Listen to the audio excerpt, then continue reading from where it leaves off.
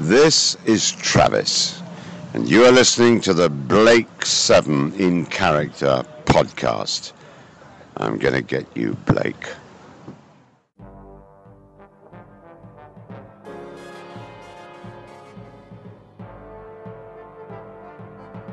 This is Blake 7 in Character, the podcast that travels at standard by 5 to seek out elements from the classic TV show. We'll be taking a look at the one-off characters and occasionally the not-so-one-offs. Who they are, what we think, the actor's backstory, and anything else that occurs to us as we waffle away. So, stand by to teleport, but this is going to be spoiler heavy, so it's advisable that you watch the story first.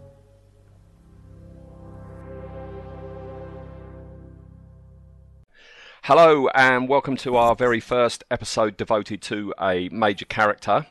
And as our listener Eddie Oliver put it, it's Blake 7 in Extreme Character this week as we're talking about Travis Mark 1. And as usual, I'm joined by my co-host Ian Marchant. Hello. Hello. Are you wearing an eye patch for this occasion? I'm wearing the full leather S&M gear, mate. A bit sweaty. Steady on, chap. Steady on. I've just got a bit of bin liner and cut it out and yoo-hooed it to my cranium.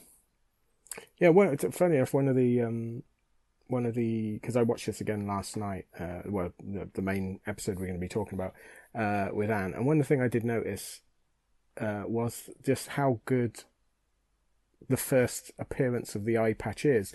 That goes right round his head, and you can see bits of it below the hairline, and really clever. They seem to get rid of that straight away. Yeah, took too long. I think that's exactly what it was, because you see Stephen Greif, and he's saying that once they applied that to him, he wore it all day long. Yeah.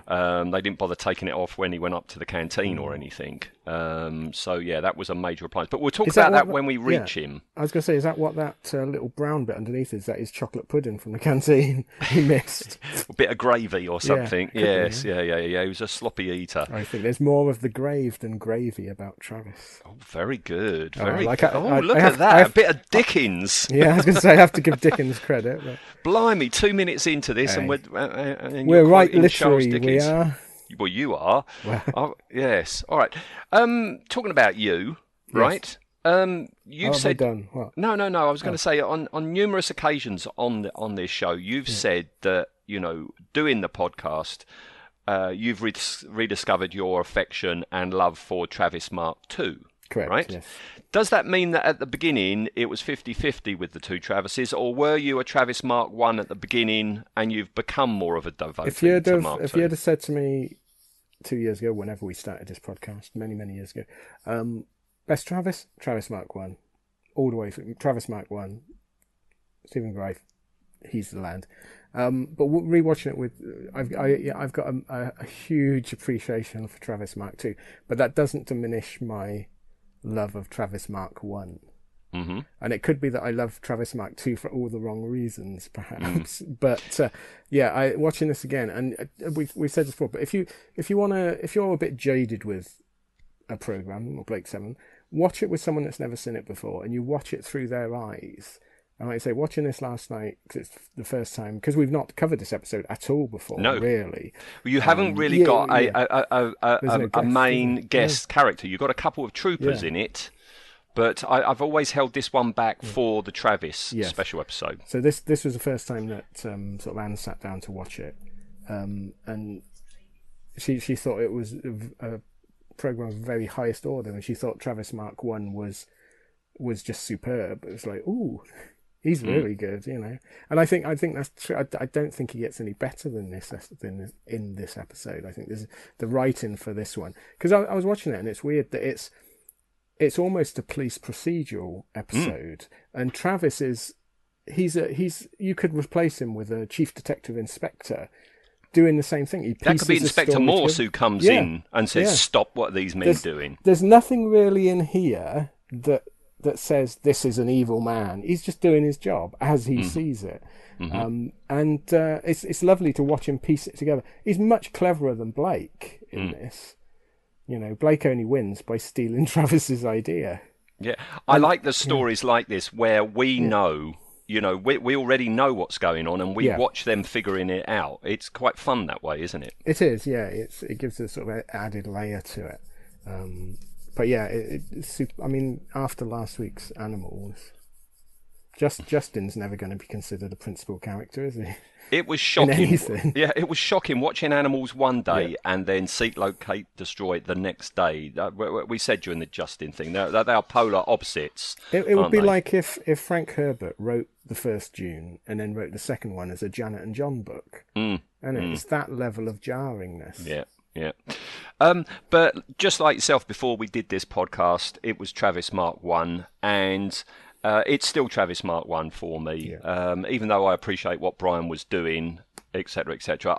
To me, Travis Mark 1 is the heavyweight, hard nut Travis, whereas Travis Mark 2, lightweight's not the right word, but it's a lighter character. He's the psycho. He's definitely the psycho. But this guy, I mean, Stephen Greif, he had quite a career of playing gangsters and dodgy types, didn't he? He did. Well, interestingly, somewhere in the run of the first season, it had to be after this episode, but I couldn't exactly tell you when. There was I don't remember, Armchair Theatre.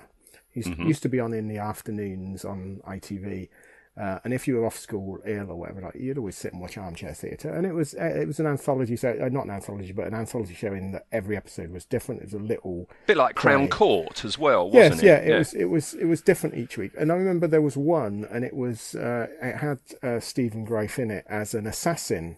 And he has an umbrella gun, and I can't remember who he's going to assassinate. Could be the Queen. I don't remember that bit. But he's going to assassinate this person. And the girl, he's staying in his family home, and the girl that is the hero blocks up the gun with plasticine, so it explodes and damages his eye and half his face. And I remember as a kid watching this, going, "Oh my God, this is Travis's backstory."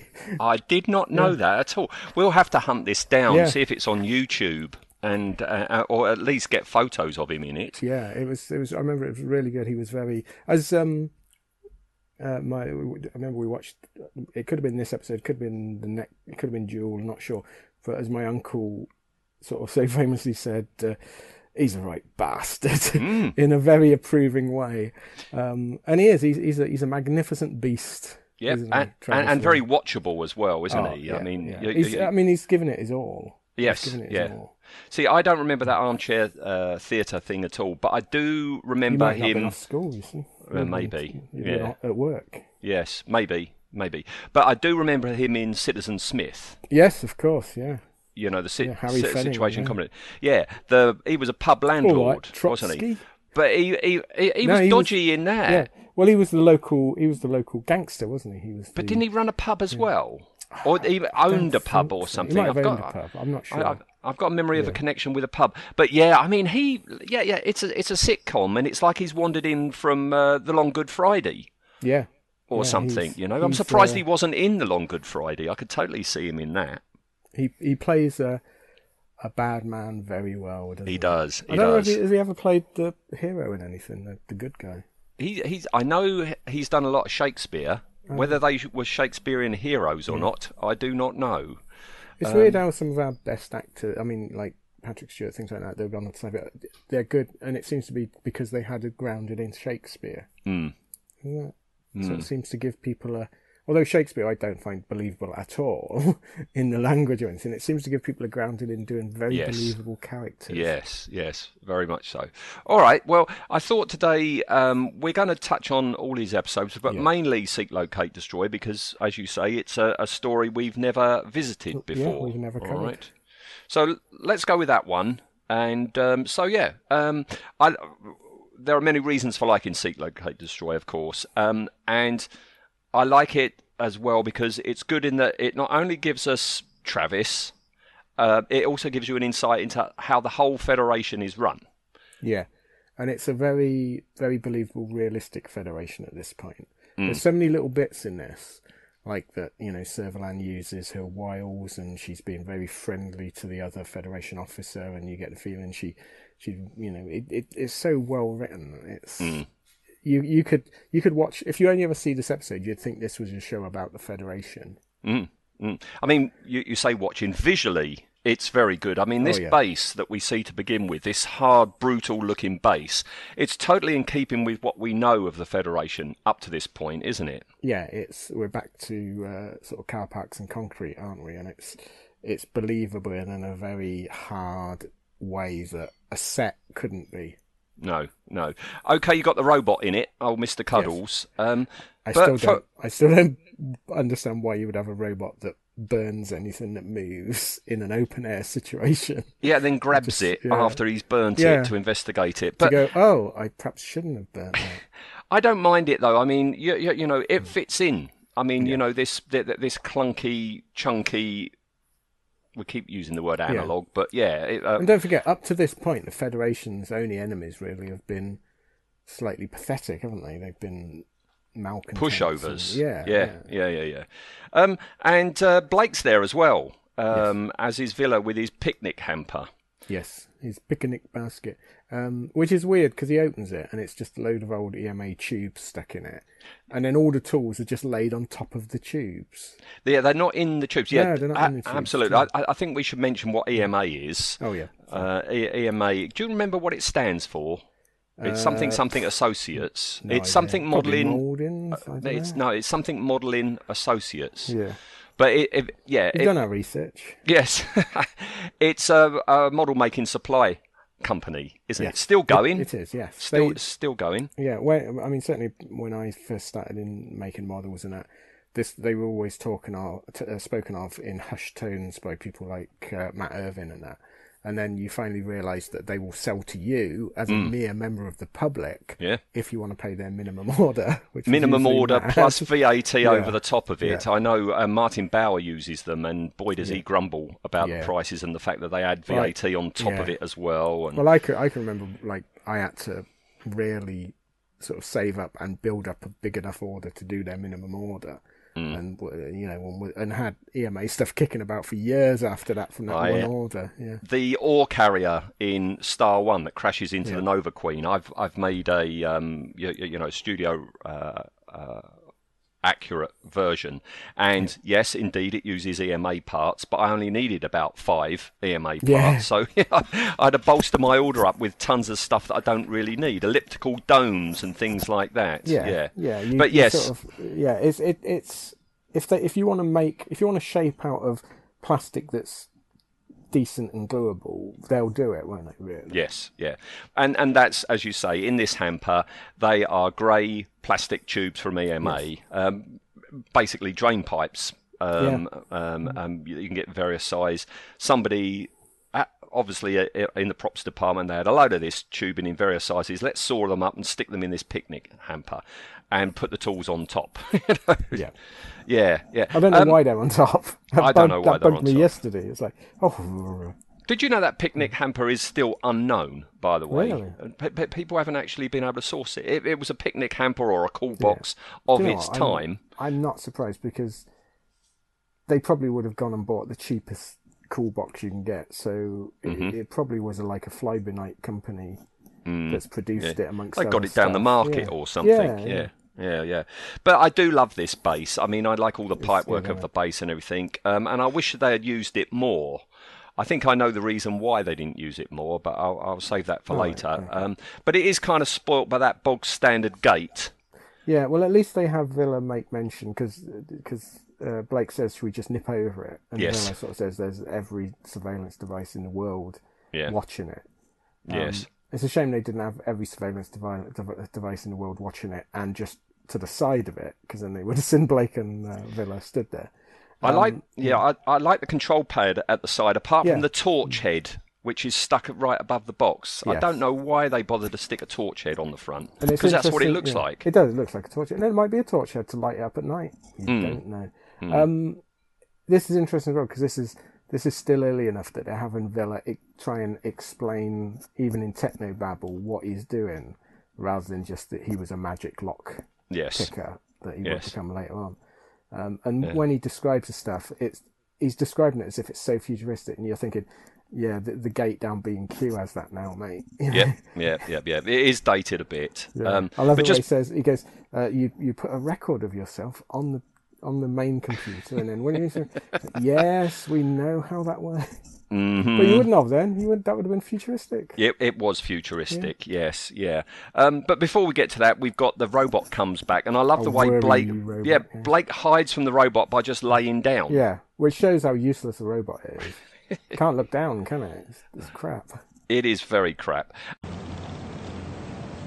Villa! Has it gone? How did you get in there? There isn't a lock I can't open, if I'm scared enough. You scared enough for that one? What do you think?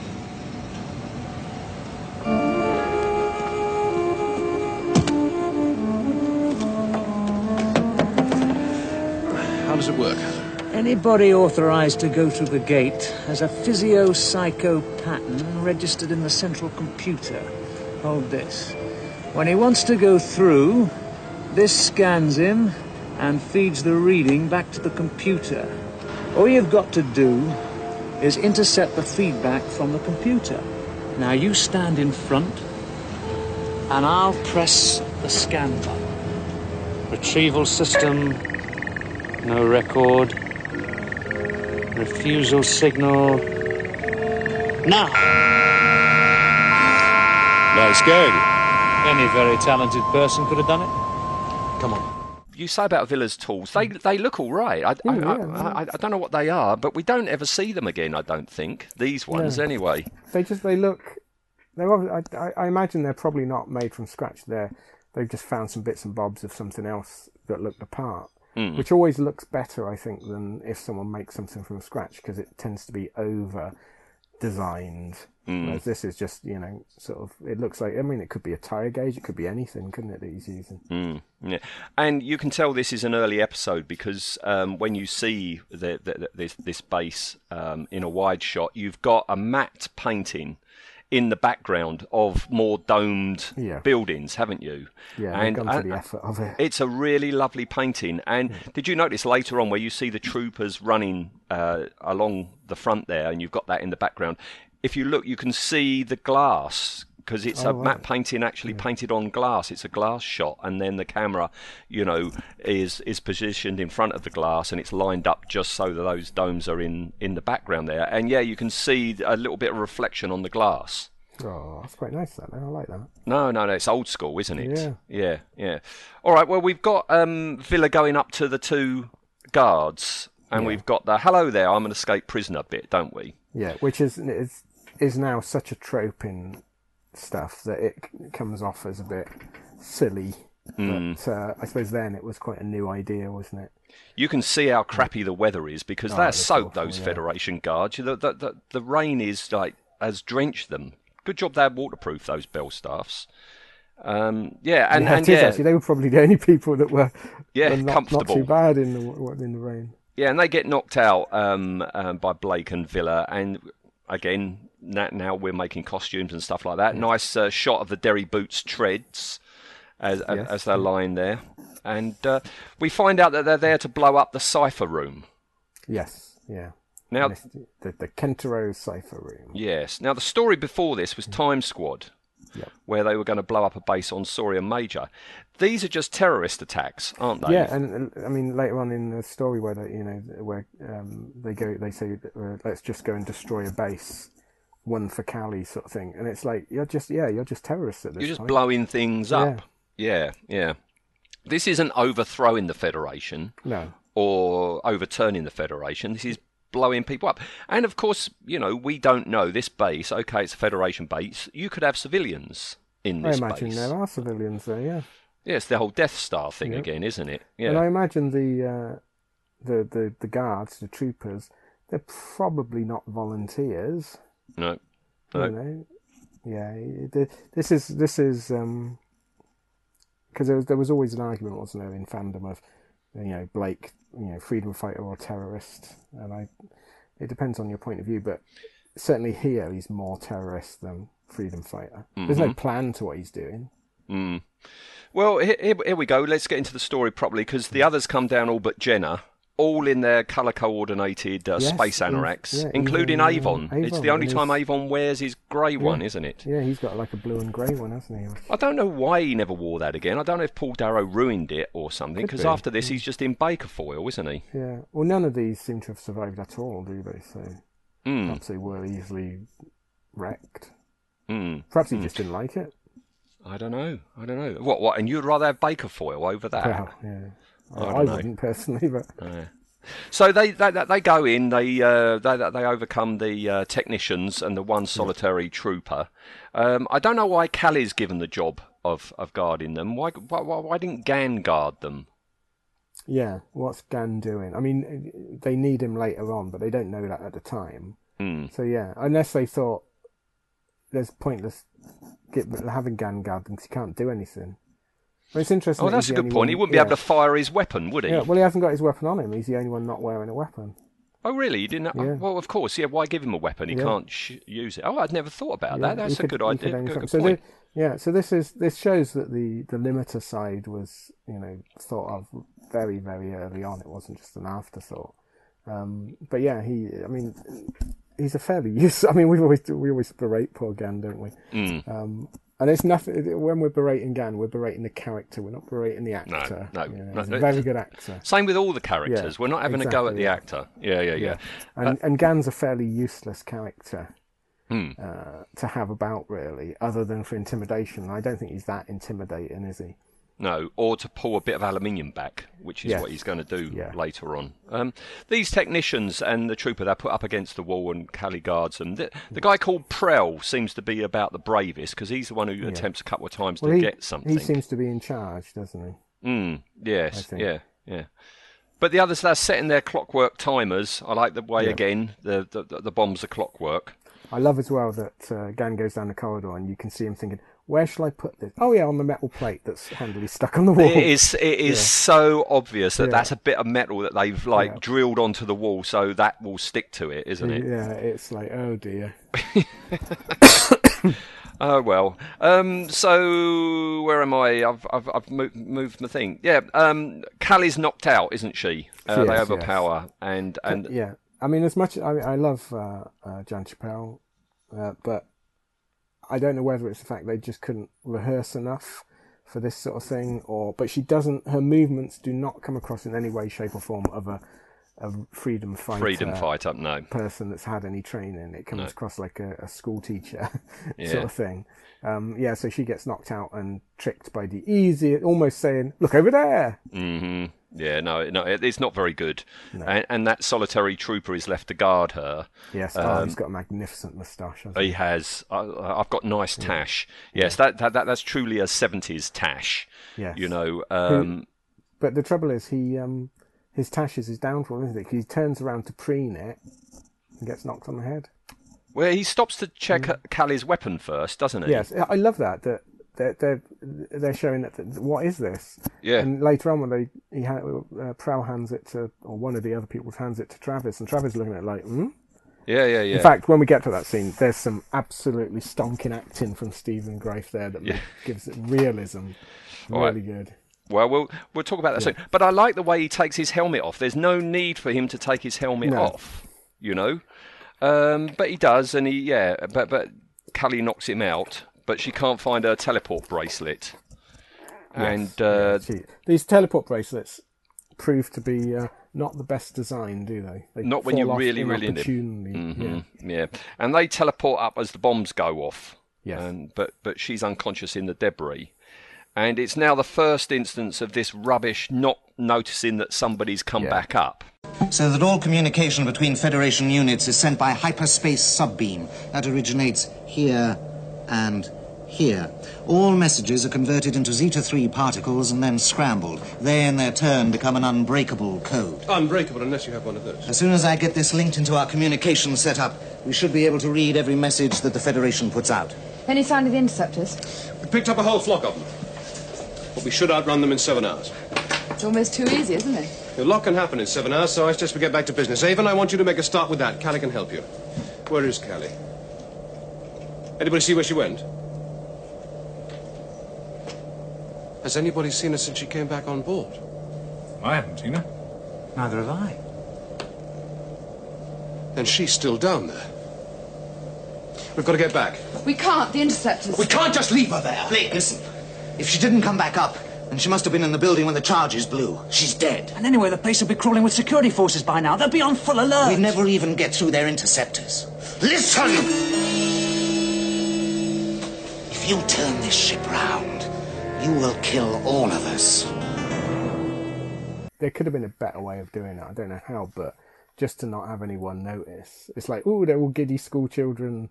They've got their cipher. Ooh. It could be. You could get round it by saying, the interceptor rockets have been fired. So as soon as they teleport up, Jenna's like, quick, we need to get out of here. I can't do it by myself. We need to move. And they all run. And in the rush, they realise that, Callie hasn't come up as well. Or even they beam up. They immediately notice that she's not there and go, right, beam me back down. Rockets have been launched. We got to get out of it. That would have been all right. Because we show in other episodes that Gan is very, very concerned for the rest of the crew when they in situations like this. The fact that he wouldn't notice, it's a bit plot convenient. Yeah, it's a bit silly because these interceptor rockets have been fired and it's like 7 hours to outrun them, and they only notice that Callie's not there when Blake says Callie can help Avon with this decoder.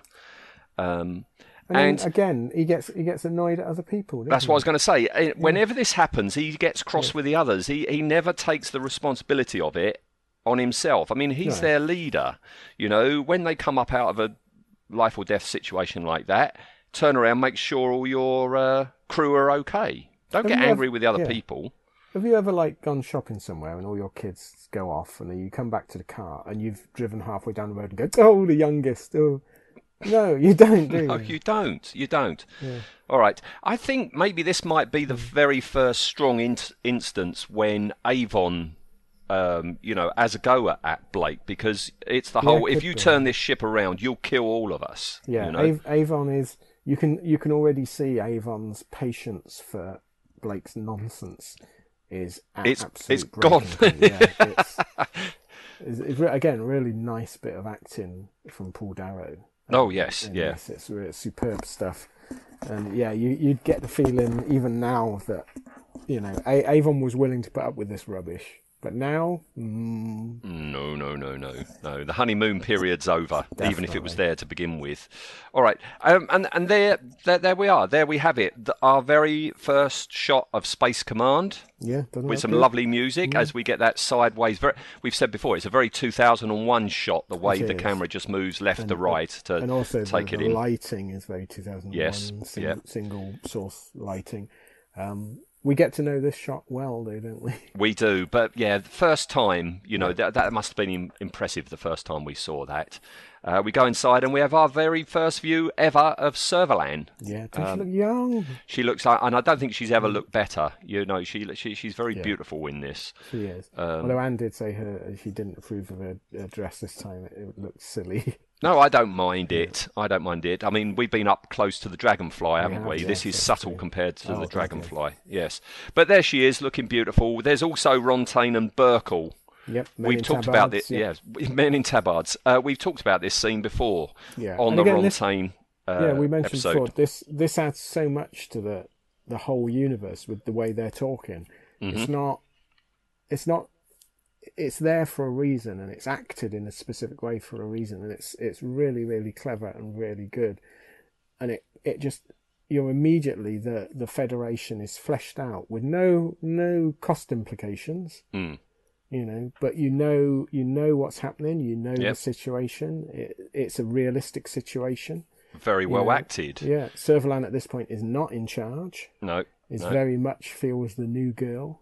She's answerable to these guys because they are representing the president, and John, what's his face, the guy who plays Burkle. Yes. His acting is really good. We're saying that he warns her that Blake is becoming a legend and something's got to be done about it. And I do love Peter Miles's line there. He says, "This one lucky man." It's the way he raises his eyebrows when he says "lucky." Yeah, he's judged Servalan on that completely. Oh, They've got her, you know. They, Oh, yeah. yeah. And I do love the fact that when they sort of say, she goes, I'm going to appoint a space commander and his only remit will be to hunt down Blake, nothing else, blah, blah, blah. And they go, oh, excellent. Who is it? And it's Travis. May we know his name? Yeah, may we know his name. Any damage to the Federation is attributed to Blake. The smallest incident is exaggerated out of all proportion until it becomes a major event. Blake is becoming a legend. His name is a rallying call for malcontents of all persuasions. He must be stopped. Gentlemen, I share the President's grave concern, and I am aware of the danger should Blake become a legend. But let us keep this matter in its correct perspective. It is true that Blake has command of a superb space vehicle, but he is just a man, backed by a handful of criminals, and that is all. He is not invulnerable, nor is he superhuman. He is just a man who has been extremely lucky to evade capture. So far. With respect, Supreme Commander, we are aware of the facts. They are simply that with all the resources that the Federation can call upon, this one vulnerable, lucky man is still free to cause havoc. You have some criticism of my handling of this matter, Secretary Rontaine? Not at all. I hoped merely to convey the concern shown by the President when he briefed me for this visit. It would be very helpful to all of us if we knew, if you could indicate what action you will now be taking against Blake. Very well, Councillor Burkle. You may tell the President that I am appointing a space commander to take absolute control of this matter. He will be exclusively concerned to seek, locate, and destroy Blake. Oh, excellent, excellent. May we know the officer's name? Yes, you may. Space Commander Travis. I understood that Travis had been suspended from duty, pending an inquiry into the massacre of the civilians on the planet Oros. And I have satisfied myself that Travis acted correctly in this matter. The civilian deaths on Oros were unavoidable. There are other incidents on his record, unfortunate incidents. He has caused the administration some political embarrassment in the past. In dealing with even minor insurrections, he has been overzealous. Oh, don't be afraid of the word, Secretary. Ruthless. Committed. He does his duty as he sees it, and he sees it clearly. He has no time for the dirty grey areas of your politics. I'm sure you're right, and of course the appointment is made on your judgment and your responsibility. Responsibility is something I have never evaded. Space Commander Travis. It's like, oh, but it's not that they're not worried that he's going to do anything stupid, other than the fact it'll embarrass the government, which is great because it means the government can still be embarrassed. Yeah. And again, the acting is great because Rontaine, he sort of like sits up a bit at the word Travis, and Burkle looks to Rontaine, to see his reaction. Yeah. See, in the novelization, it's portrayed that they're terrified that she's appointed Travis, that Travis scares them, and it's like, no, it's the embarrassing. Yeah, exactly. Travis. Yeah, there's not much unusual about Travis at this point. He's just, like they say, and he's a little bit overzealous. Yeah, it's like having an uncle who's like the family drunk, and you're just embarrassed by him, so therefore you don't want to invite him to any parties because of what he'll do. He's not any danger. He's just an embarrassment. He might behave, but he probably won't. Yeah, he's unpredictable. That's a good word. That is exactly what they're worried about, is the fact that Travis is unpredictable. Well, we said in the Tharnia episode, I mean, almost at the end of Travis Mark II, Sutherland still couldn't second-guess him. He was still unpredictable then. Such a great character. Yeah, I mean, you say, in the novel, it comes across more. But here, it's just a few lines. But we've also find out that he's been suspended over a massacre of civilians on the planet Auros. Yeah, they really build up, before you even see Travis, they really build up this character to the point where you're like, oh my God, who is this going to be? It's clever scripting again. Really it is building him up because I mean, he's Sutherland backs him. He's ruthless. She says, "Oh, don't mince words. Use the right words." He's ruthless and dedicated. And we also find out there's been other incidents as well as this thing. This isn't the first incident. Yeah. No. It's really clever, and when she's talking to the other Federation officer as well, and they're sort of fleshing in a little bit of the backstory, and it's that Travis believes in total war and that you don't stop being an enemy just because you surrendered, which is a very, very fascist viewpoint. But you almost sort of think, well, for this Federation, that's probably the right viewpoint to take. Yeah. I mean, I think it's interesting, this relationship between Sutherland and Ray, Yeah, it's fascinating. And in the compilation, this bit's cut out, isn't it? I seem to remember. It casts an entirely different light on Servalan. Well, senior echelon officers all know that Travis is coming. But I've made no secret of it. Is it wise? They know that he has been stripped of his rank and authority, that he has no status now, and that he stands a good chance of being dismissed to service. Ray, Space Commander Travis is the subject of a military inquiry. He was ordered to suppress an attack on Oros. The man is a butcher. He continued with his attack after the total surrender. The death toll was horrifying.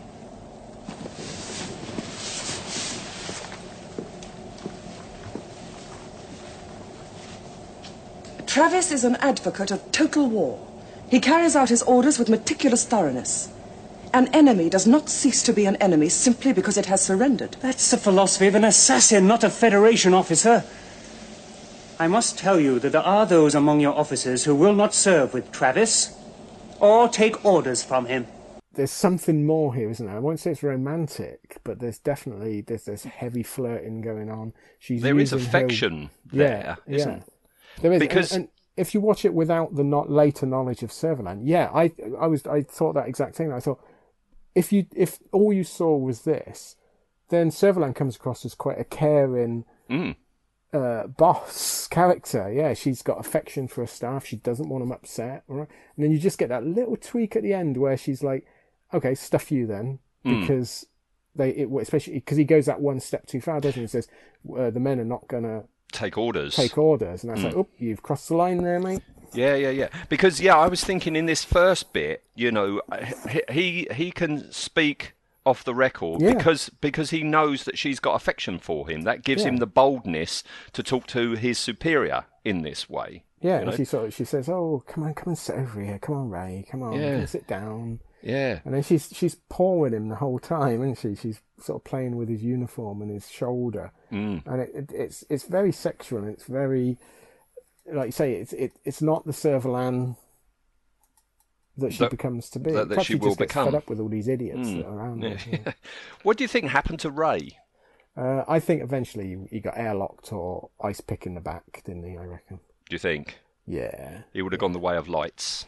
I think so, because he presumably has secrets on Servalan that she couldn't allow to come out. So. And she would jettison him. I mean, as you say, in a minute, she does start turning. Because he questions her choice of Travis. Travis is a butcher, and he had carried on his attack after the surrender. And that line that you said earlier, the thing about, an enemy doesn't cease to be an enemy after it's surrendered. Yeah.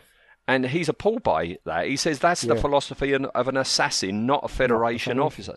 Because this is early day Federation. We've said this time and time again, that there is some military takeover, and this is pre that, isn't it? Yeah, there's a hardline takeover, and this could almost be the military now, isn't it?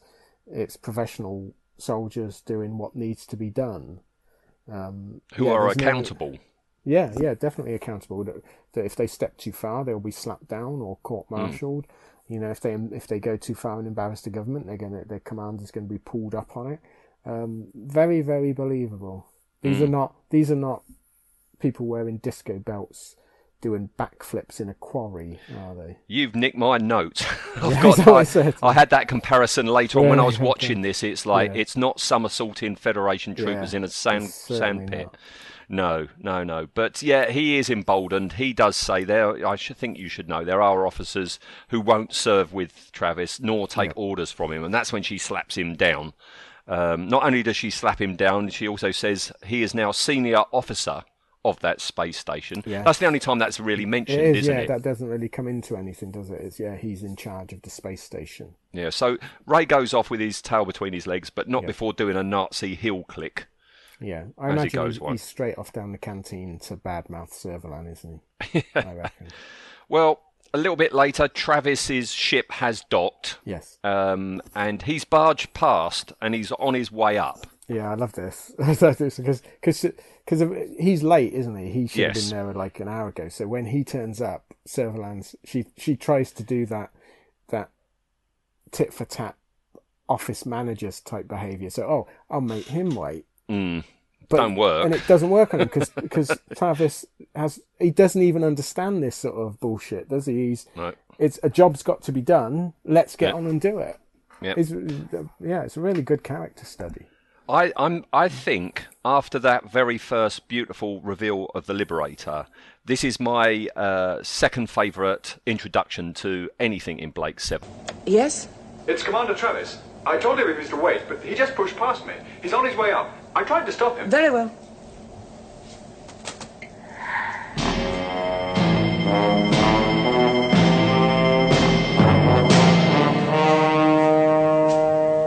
Space Commander, it is good to see you. Your aide said I was to wait. He was obviously mistaken. He doesn't realize the urgency of the matter.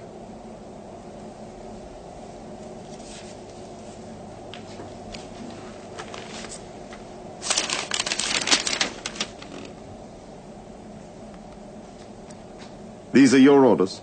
Destroy Blake. Depend on it. You've got dramatic music, and all we first see of him is his gun hand and a bit of buttock. Yes. You know, and he stops at Servalan's desk. So he's got his hand on his hips. Yes, Travis's magnificent buttock. Yeah, and again, we haven't seen him yet. We hear him say about, the man told me I had to wait. Yes, yeah. And you don't see him. She hands him a piece of paper.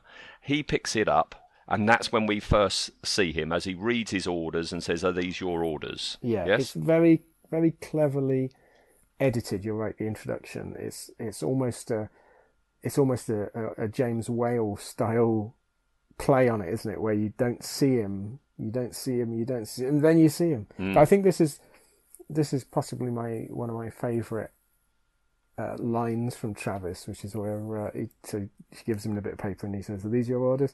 And he goes something like, "I want Blake eliminated." And he goes, "Depend on it." Yes.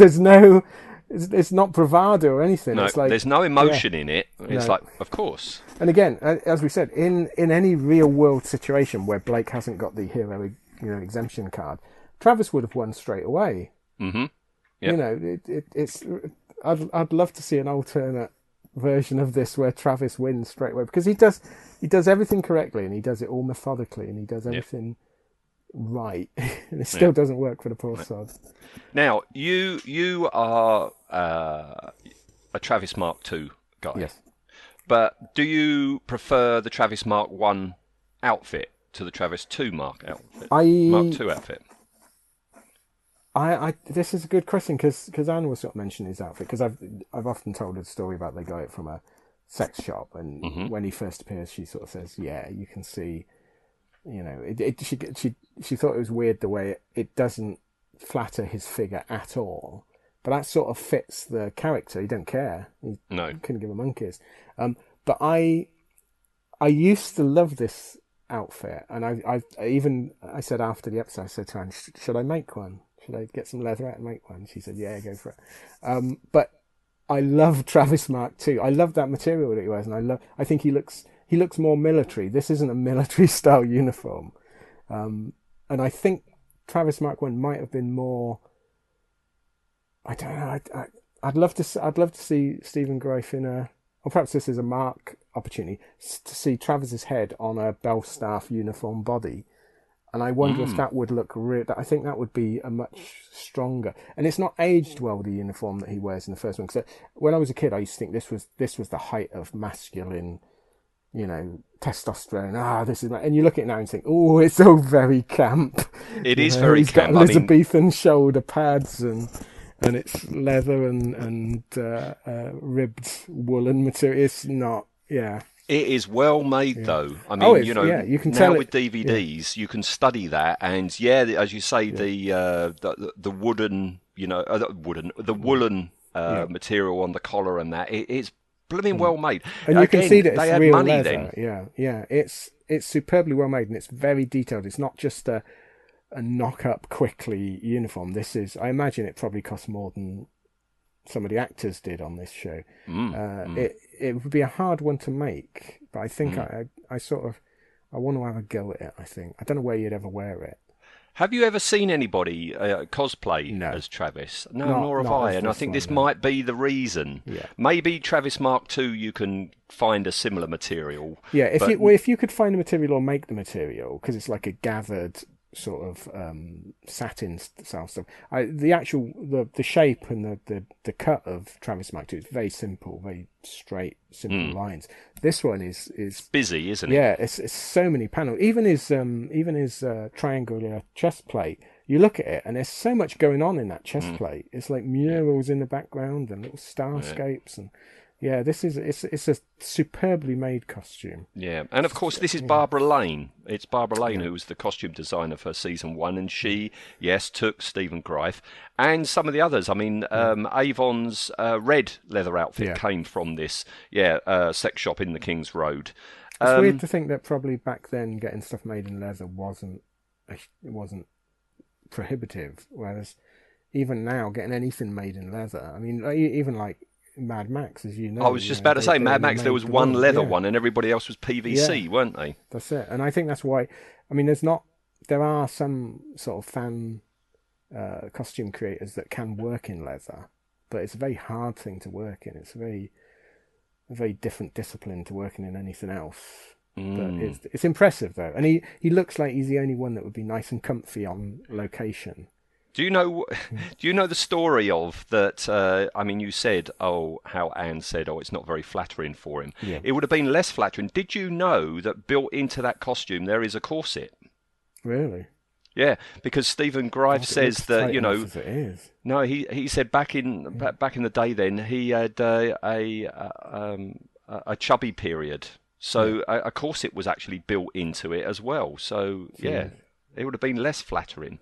The eye patch. Well, it's not an eye patch, is it? Not season 1. Missing, I've always thought, that gun blast. I don't know how Blake did it because he said he shot at Travis, and he seems to have blown his hand off and half his face off with one shot. Well, which you could do because if he put his hand up, exactly, if he's he gone put to his defend hand up, himself and blown. And I like to think that it's blown half his head off. And then Marriott has gone to him and applied whatever field dressing solution they have to having half your head missing. Again, there's so much realistic detail in this that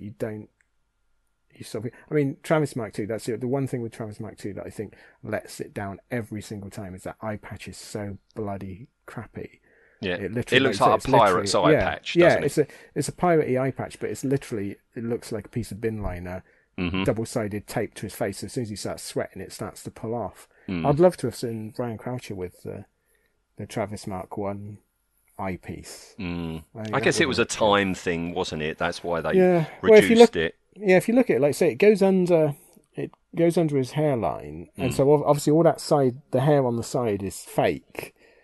So I don't think they could have used it because he's got a very Romanesque hairstyle, hasn't he? And it's very swept forward, very short. Yes. Whereas Brian's was a bit bouffant.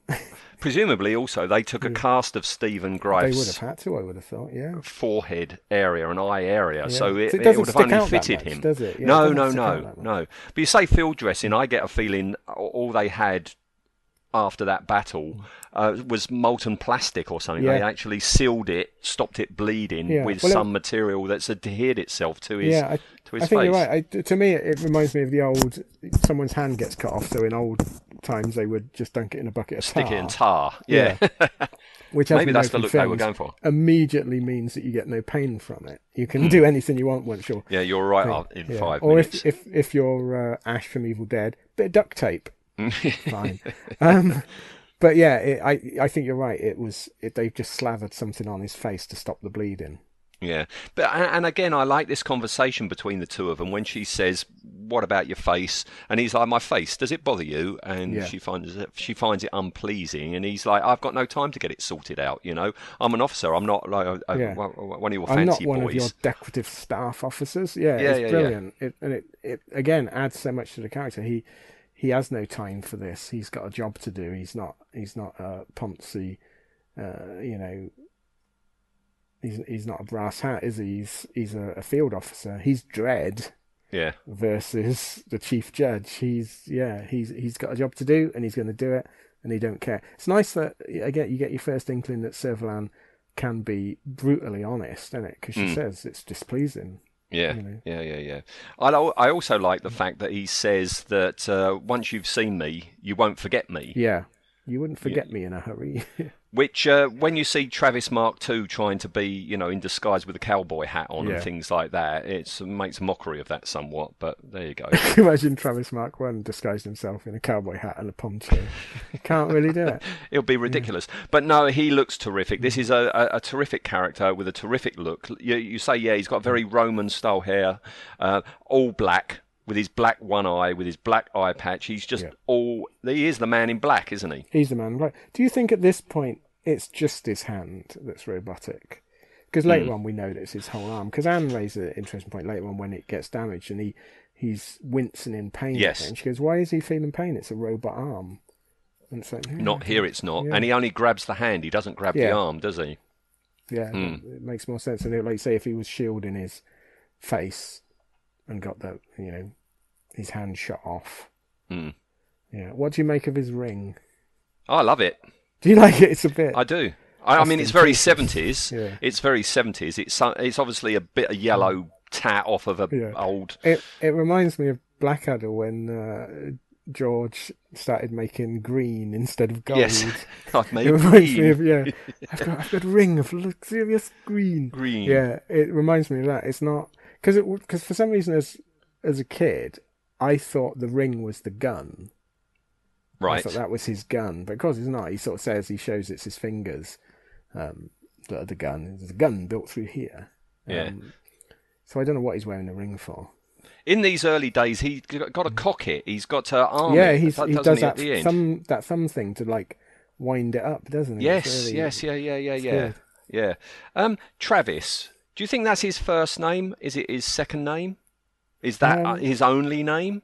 They bought. I wish I could remember. They bought this up at Maximum Power, didn't they? And didn't Stephen Greif say something about? Yeah, he said something about that Travis only had Travis because it's a very military thing. You don't think of military men as first name surname. And I can't remember whether he said there was meant to be a Travis name. I think there was, and it was something stupid. Oh, really? I didn't know that. But it worked. I mean, Travis is a good name. I like Travis, yeah. And that's all we know about him. All we know, I mean, from Travis Mark II in Duel is when he says, I've been in the military all my adult life. That's all we know about him. We don't know about a partner. We don't know about his family, brothers, sisters, or anything. He's classic career military, isn't he? He's got no time for a family. I mean, that would have been awful if if Blake 7 was remade. You know that there'd be a full backstory for Travis. He'd have a family. His wife once got killed, and that's why you don't need any of that. He's a military man doing his job. He'll be like the Punisher in the Marvel comics. His wife and kid were killed by Blake. Yes.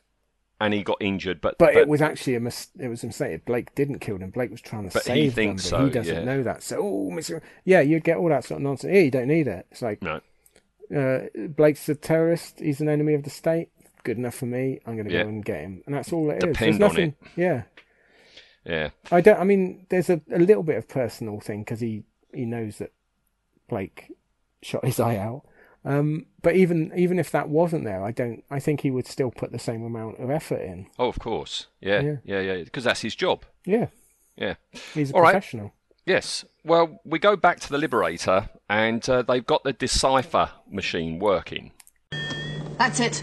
Now, feed that into the cipher control. And there it is. Well done, Ed.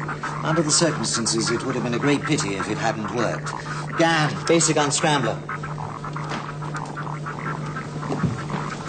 What are you getting? Just routine movement orders, statistical information. I'll rig a selective data link into their battle computers. It'll be useful background information. We should monitor what we're getting. We'll need a rotor of some sort. Yeah, good idea. We should know more about the Federation than the President. I presume there's a recall record? It's all going onto microtape. You've done a good job, Avon. Thank you. At least I'll know what the Federation is planning. Just a minute. Something? A message beamed into Kentaro. But we've just destroyed their communication space. They're using emergency frequencies. What's the message? Some flight clearance. Priority spaceway for a ship going in from space headquarters. The Supreme Commander requests that all personnel give maximum cooperation to the incoming officer. Does he give his name? Space Commander Travis. Travis? Do you know him? I thought he was dead. I was sure I'd killed him. Yes. It doesn't look very futuristic at this point. Yeah, is it Jenna who says it don't look like much? Yeah, and the whole audience go, yep. Yeah. And I like when Avon says the signal is taken in here, and then it's done here, and it's just the same switches. It's like, where was that, Avon? Where was that actually decoded? It's just some jukebox buttons, isn't it? Yeah, it is. Yeah. Yeah. It looks like someone's gone into the back room of Halfords with 10 minutes to spare. Yep.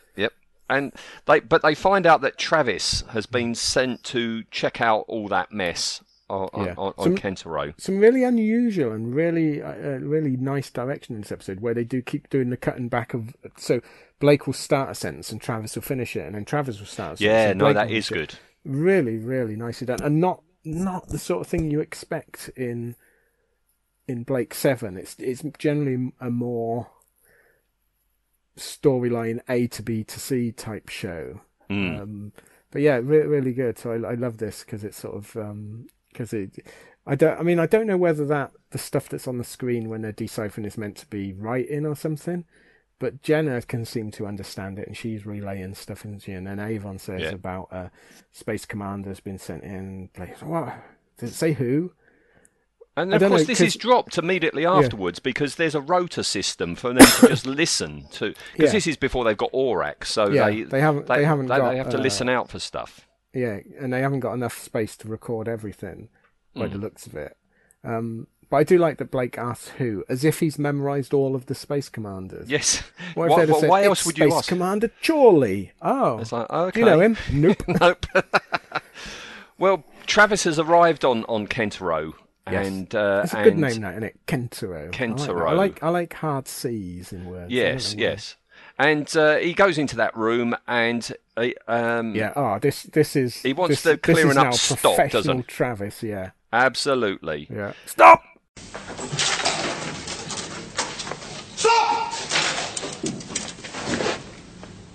What are these men doing here? Well, I didn't think it would matter if we made a start on clearing up the worst of the damage. My orders were that nothing was to be touched in this room. Nothing. Get out! Out! Go through the sequence of events. From the beginning, sir? Well, naturally. Well, 2 armed men came through the door. From the description you've given me, one of them was certainly Blake. Go on. Well, we were made to stand against the wall. Then a minute later, 3 more of them just appeared. Appeared? Well, materialised, sir. My men and I were taken out by a man and a girl. It was a girl who kept us prisoner in the equipment store. We overpowered her. The demolition charges went off, sir. Well, we were lucky to get out alive. How long were Blake and his men in here? 5, 10 minutes, not more. 5 or 10 minutes? They could have set demolition charges in 30 seconds. What were they doing in that extra time? Perhaps had trouble getting them to work, sir. And why did they take you and your men out of here? I suppose they thought it was safer with us out of the way. No. No. There's something missing. I'm missing something. Do you still have the original construction plans for this room? They'll be on record, sir. And detailed diagrams of all the circuits? Yes. Good. I'm sending in a forensic team. I want a full catalogue of every item in this room. But, sir... Everything must be accounted for. But, sir... Well, that could take months, sir, if it's possible at all. Prell, if I were you, I'd make it possible. I want that catalogue in 20 hours. Sir? Get out! That's very Travis Mark II, the way he says, Yes. Get out! Out! Yes. And then I like that one guy is a little bit tardy, so he just grabs him and pushes him out. Yeah. It's really good. But again, no sort of mallet. As soon as he's done that, he's only worried about it. He's not just being evil. No. It's correct. And then he starts speaking to Prell. Not as an equal, but as someone that he respects his opinion. And it's really nice. Don't I say this is almost police procedural scripting? It's not evil. Can you imagine Darth Vader talking to his underlings like this? It's not going to happen. No. He sniffs a rat, though, doesn't he? Because they only spent 10 minutes in there. Yeah. And this is good because this is Travis. He's not an idiot. He's not a thug.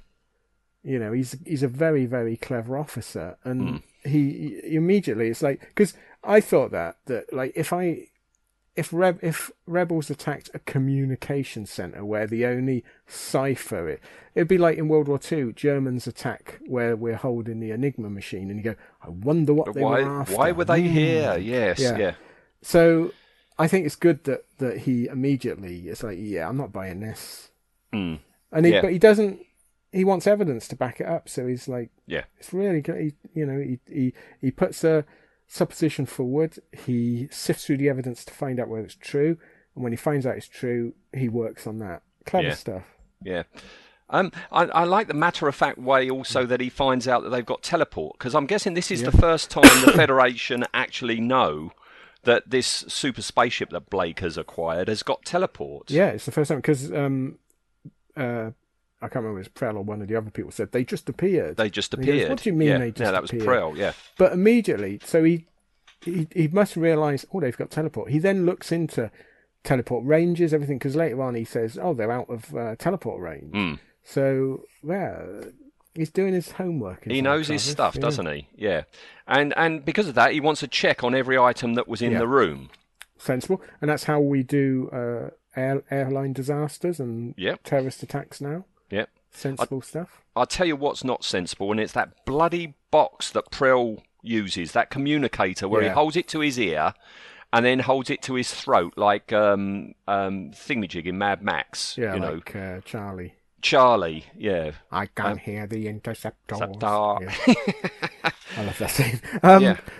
Yeah, it's interesting that obviously this guy's put a bit of thought into it. He's read the script and he thought, it's communications device. I can do it. No one's told him. No one else does that, mate. You look like an idiot. Yeah, he does look very stupid. But he finds out. Can you imagine later on the actor bought his first Nokia mobile phone and he was doing the same, holding the edge of it to his mouth, and then I better listen, holding it up to his head. But what he finds from it that Callie is alive, and while he's learning that, Travis is like looking over Callie's weapon, isn't he? Yeah, and I love that with interest. Yeah, he's looking at it with interest, and someone says something else, and he goes, and that's beautiful acting, because that's what people do. They're looking at something else, then they're thinking. It's really, really clever. It reminded me of, we've just done Ensor, and the first time you see Travis on that, he stops and has a look at a plant before Servalan calls him over. These are real people. Can we break for 2 seconds? I'm going to have to use the facilities. All right, we are stopping here. Shouldn't you rest now? Is this all the information we have on Blake? I checked with intelligence personally. It's all there. Have you approved my requisitions for personnel and equipment? The ships you want, the Starburst class. I'm not sure I can get them. What? There've only been 3 of them built so far, and they've already been assigned to the Galactic 8th Fleet. Well, get them reassigned to you. Look, from what we already know about Blake's ship, it's vastly superior to anything we've got. If I'm to stand even a reasonable chance of taking him, I need those 3 high-range pursuit ships. You'll have them. What about my crew? Already assigned. Why mutoids particularly? Why mutoids? I've always thought that individuals with a high bionic rebuild were more reliable, less likely to let emotion interfere with judgment or duty. I'd give a mutoid priority over a man every time. Well, perhaps it's this that gives me a fellow feeling. Does it still trouble you? Well, not in the way you mean. The surgical mechanics did a perfect refit. I had the weaponry division make a few adaptations. They built in a laser-on destroyer, more powerful than any sidearm. No, the hand is fine. Better than the original. It only troubles me because it's a constant reminder that the man who caused it is still alive. Blake. That's why I chose you. Oh? I read all the reports, of course. But none of them said what happened. None of them explained about your face. What about my face? It was patched up by a field medic. Man saved my life. But why did you never let the surgeons finish the job? What are you suggesting? Cosmetic surgery? I'm a field officer, not one of your decorative staff men. You're certainly not decorative. You find it repulsive. I find it unpleasing. But memorable. You wouldn't mistake me for anyone else. Hardly. Neither will Blake. Even after all this time, he'll know me and remember what happened at our first meeting. Right, I'm back. All right. I think it must have been the excitement of Travis. It's the excitement of Travis. Yeah. God, what are you going to be like when we talk about Travis Mark II? Oh, that's it. I'll be, you have to do it on the toilet. Yeah, well. I'll have to cut the echo out. That'd be somehow apt, wouldn't it, for Brian Croucher? I don't know.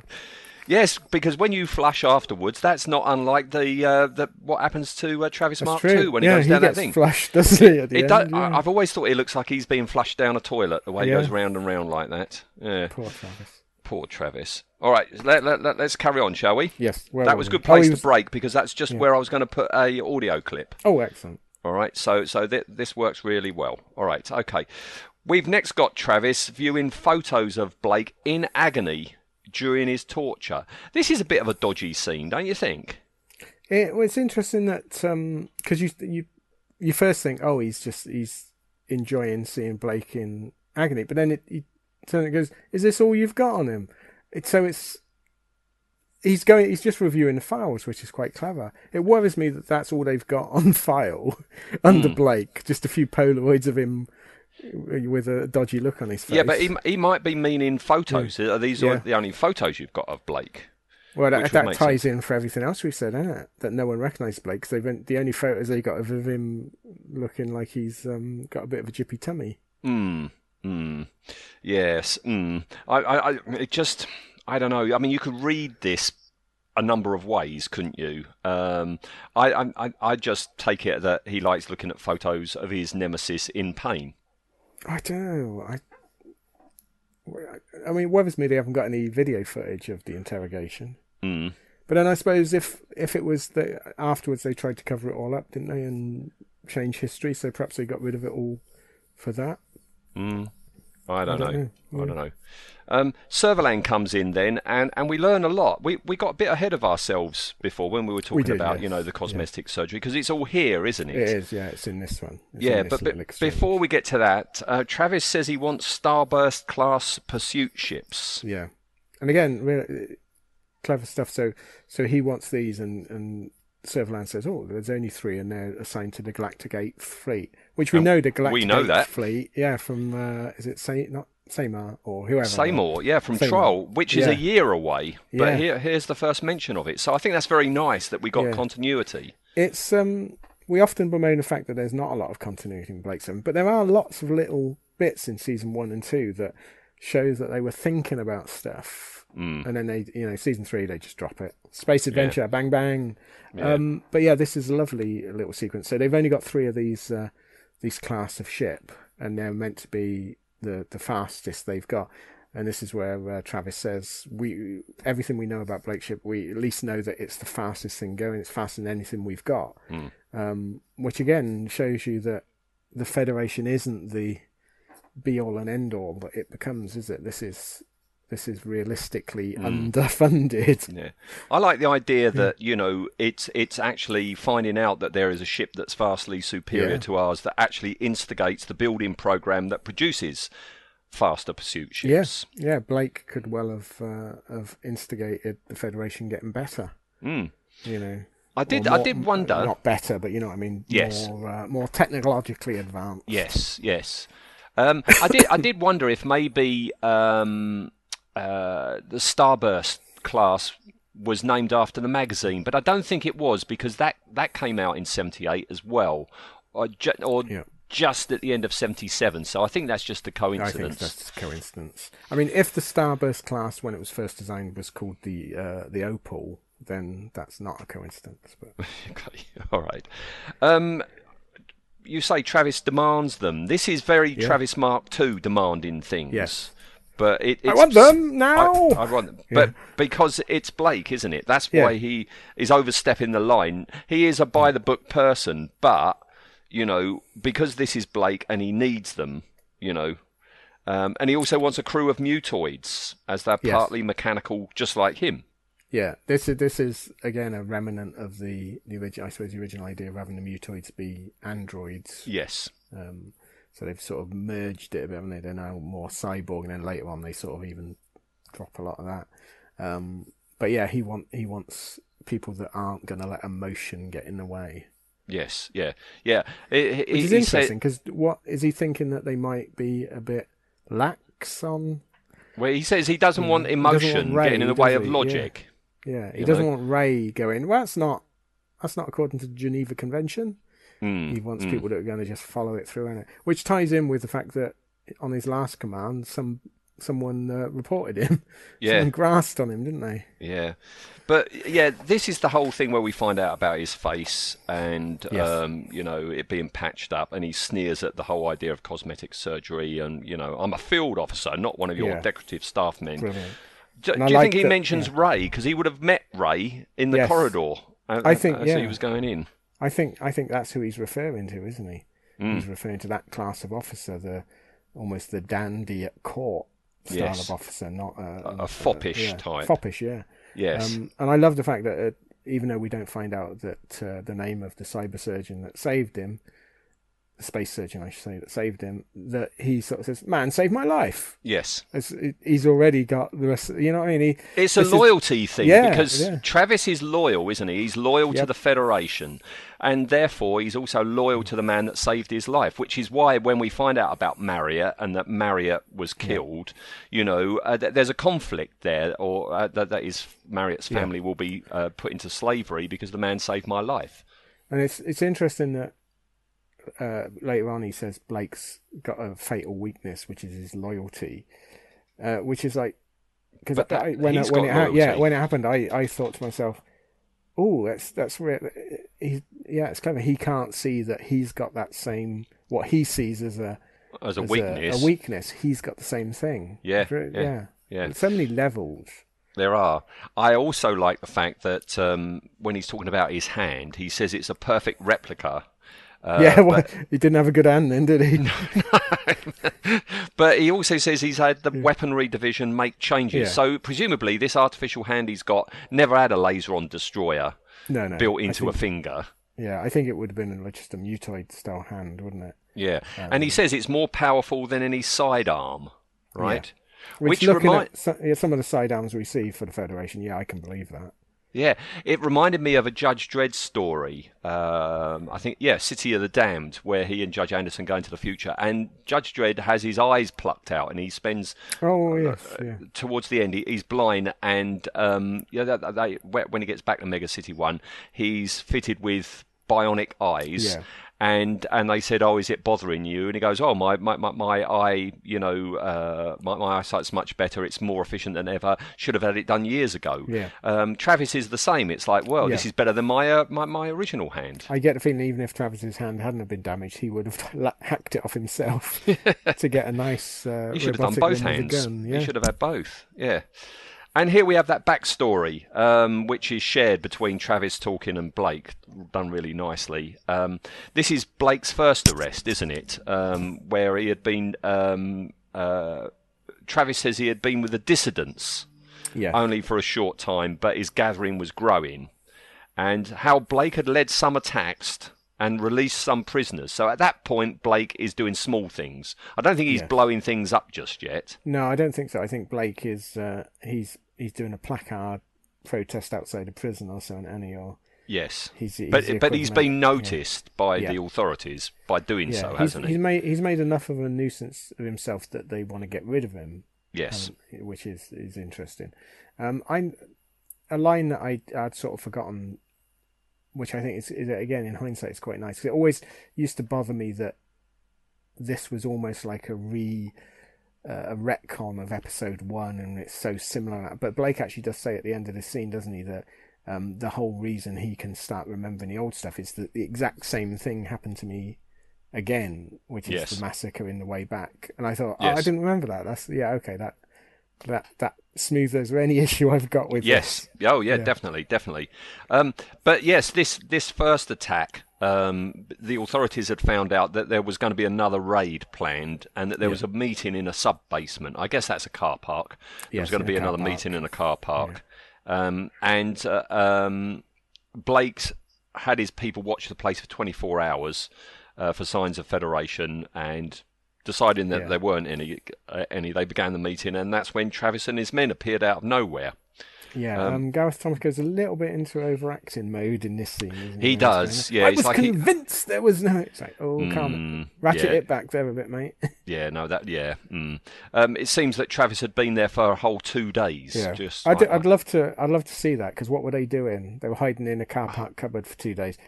They had to be playing things like I Spy, but can you imagine it's like, I want to see that. I want to see that footage of just Travis and 2 troopers in a wardrobe. Yes.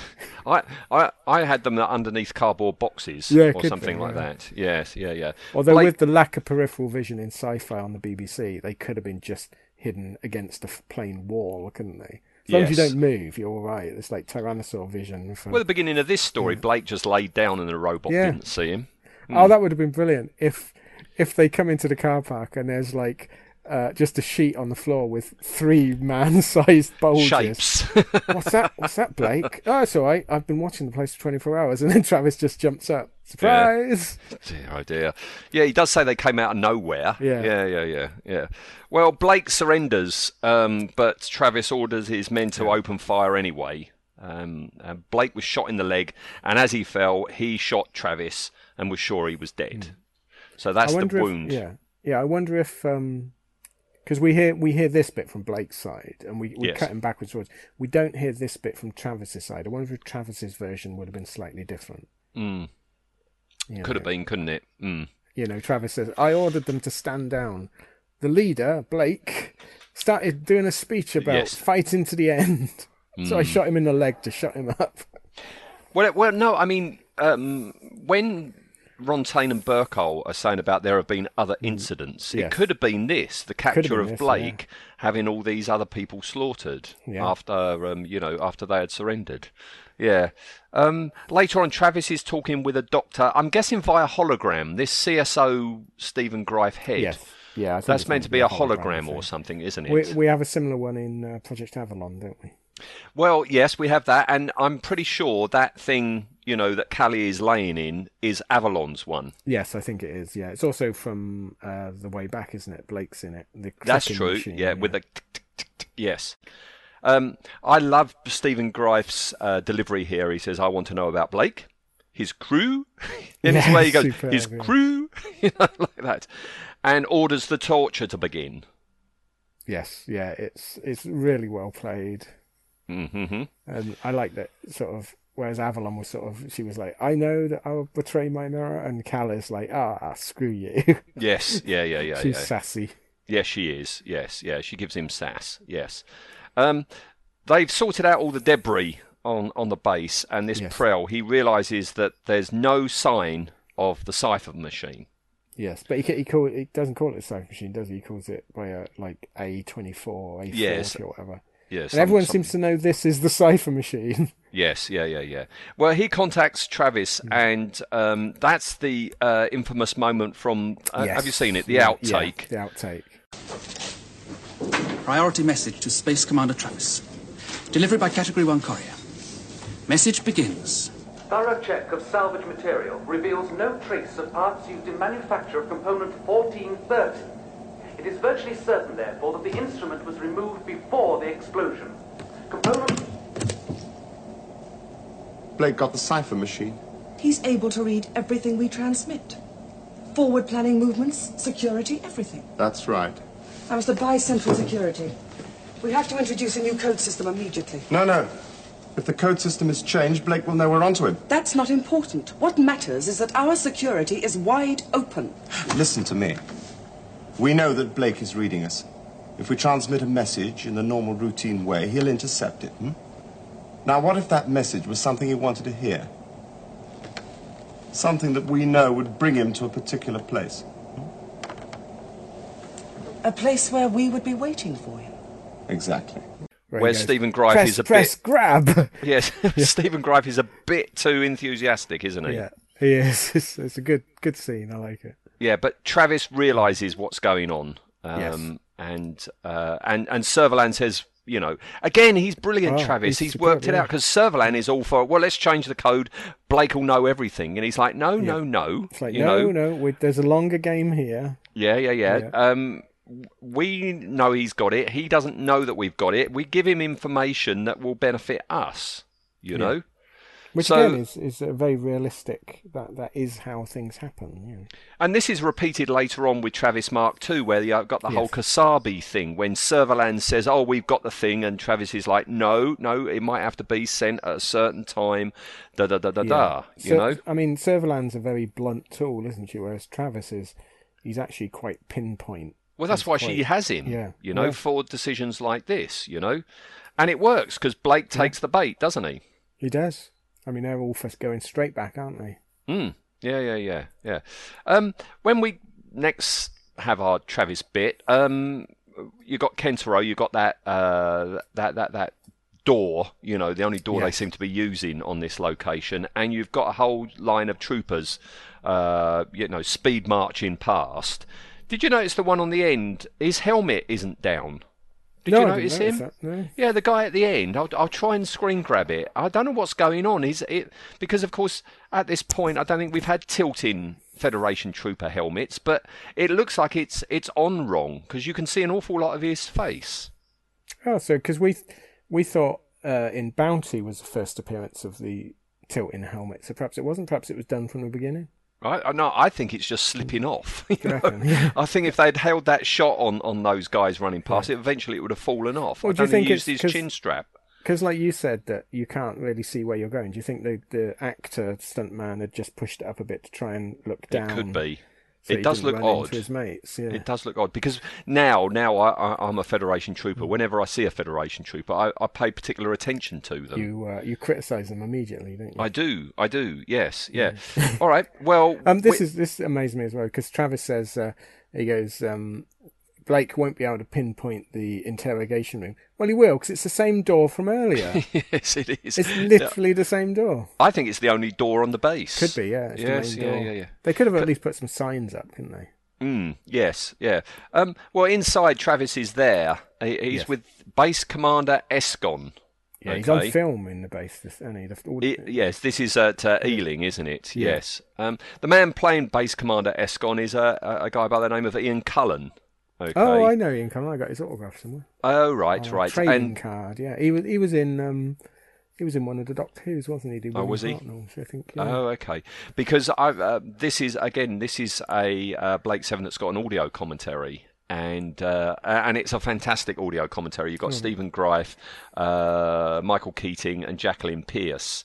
I might have to get the British disc just to get you should. That audio commentary is fantastic, because Jacqueline Pearce, she starts every sentence with "darling," and she has got the filthiest laugh. She really has. Definitely.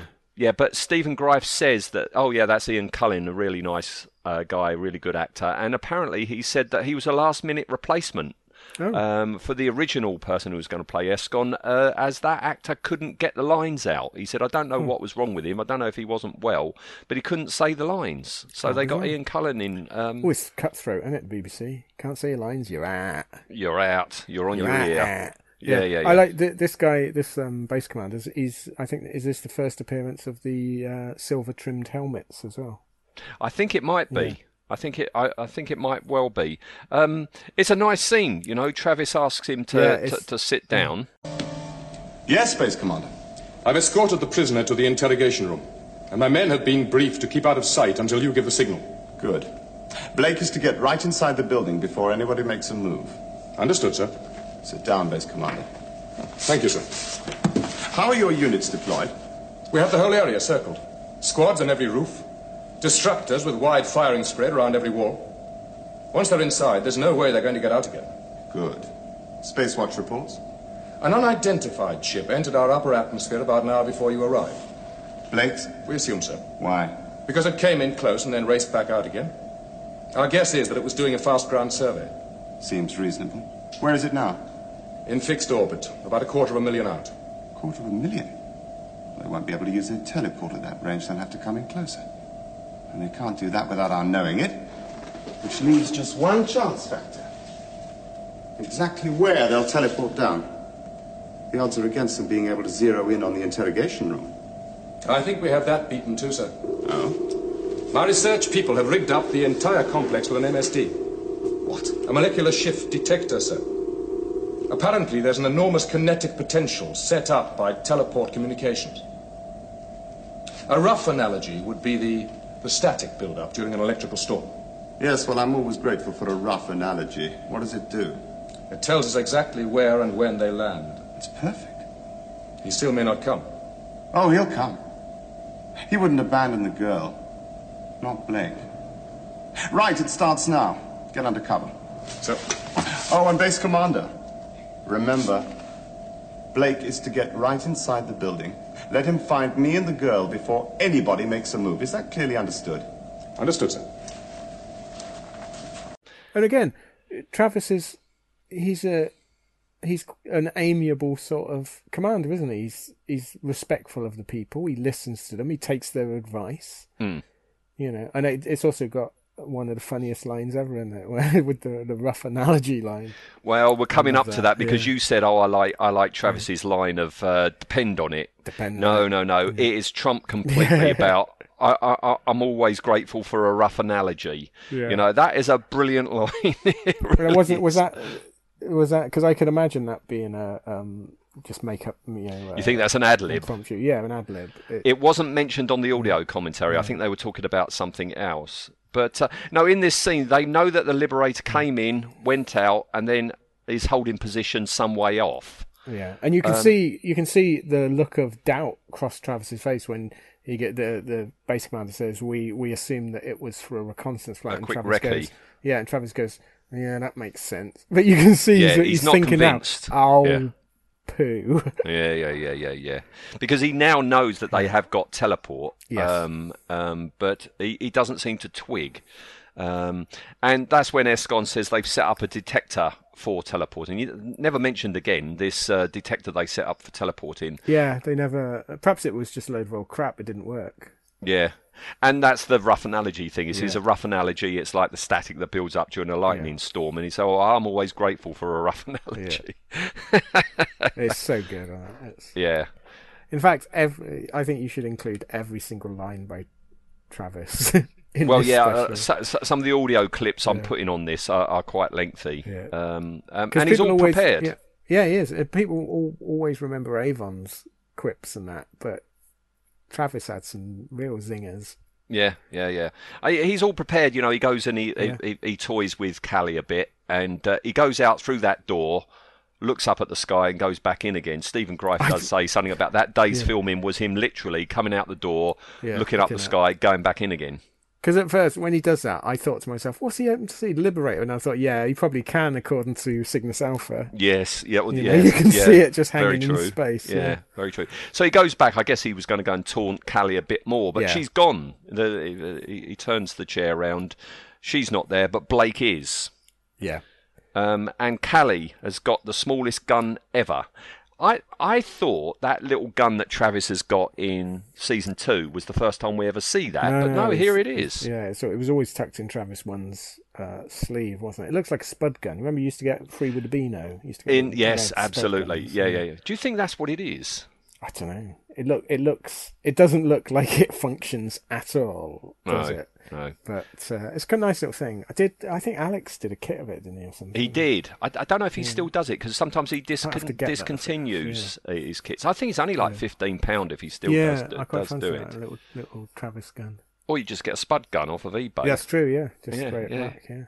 Wouldn't it be funny if she pressed it and a little bit of potato came out and got Stephen Greaves on the face? Yeah. So he gets Travis to sit down in the chair.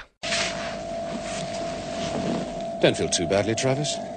After all, it was an ambush technique you devised. You're not out of this yet. Blake's ship is moving, coming in very fast. We'll be leaving in about 3 minutes. I should use the time to think of an excuse for your failure. You'd better kill me, Blake. Until one of us is dead, there'll never be a time when I won't be right behind you. If not you, then somebody else. Killing you'll change nothing. You don't matter enough to kill, Travis. I don't like these restraints. No, they're not convincing in the slightest, not are they? That seems to be a thing with BBC special effects. Restraints never look like they... Doctor Who was terrible for that as well. Awful, yeah. Yeah. And Travis says to kill him. Yeah. But Blake says, no, you don't matter enough. And it's one of these stupid lines again. If he had, so much of what we see happen would never have happened. Yeah, it's the only thing in this episode that I'm not a great fan of is because they feel they've got to set up that this is this huge rivalry, and the fact that every time Blake had Travis, it was, you'd better kill me now. Yeah. And it's like that. It doesn't ring true. That's melodrama. Yes, it is very melodramatic. It's the only time that in this episode that Travis doesn't ring true. Because, of course, his real thing would be, no, leave me alive. I want to get you because that's my job. Yes, yeah. It's a threat, though, isn't it? It's like, you better kill me now because, if you don't, I'm going to keep coming and I'm going to get you, Blakey. And that's when the troopers are knocking on the door, aren't they? And they burst in, and it's like, and he screams at them, don't worry about me, fire, kill him, don't worry about me. Mission comes first, yeah. Yeah. Before that, we've got Callie spotting the gun hand and this thing that he's doing about arming the gun and everything. He's ratcheting with his thumb in it, which is really nice. I like that. And it gets destroyed, his hand, then, doesn't it? Yeah. Yeah. And that's when we got him, the whole take them thing, but they teleport right in front of his eyes. And then we're almost at the end of the story because Travis is being mended and he's got ow, and he pushes the person away. Which is quite nice as well, that the guy's trying to do it and it's like, fuck get off. Yeah. Run, Blake. Run. As far and as fast as you like. I'll find you. You can't hide from me. I am your death, Blake. And it ends with the classic, I am your death, Blake. Yeah. Good line. Turns out he wasn't. It was the other way. No. Well, no, it was Avon was his death. But it's a good way to end it. It's a fantastic setting up of the character. It's a great introduction, and it's a great... I think it's a great episode of Blake 7, possibly the best episode of Blake 7. But it's also a great standalone bit of drama. Now, this is the question that I put out on Facebook earlier in the week. Yeah. Travis Mark 1, it is a surprise to find out he was only in 5 stories. It is, yeah. You picture him as being much more in everything. He's such a presence behind the scenes. All right. Well, I put the question out, what is your favourite Travis Mark 1 story? And as I say, there's 5. It goes Seek, Locate, Destroy, Duel, Project Avalon, Deliverance, Aurak. So what was your favourite? All of them. But, because I if you had to pick one. I was toying between, because I love Duel and I love Seek, Locate, Destroy. But I think Seek, Locate, Destroy pips it because this is how I think of Travis, the methodical, clever. Duel is quite good, but there's some great moments in it, but. Blake? No.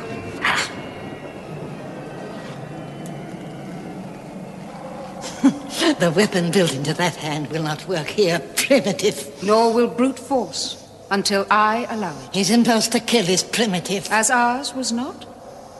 Who are you? I am Cinefar, the Guardian. This is Jirok, the Keeper. I'm Space Commander Travis, an officer and representative of the Earth Federation.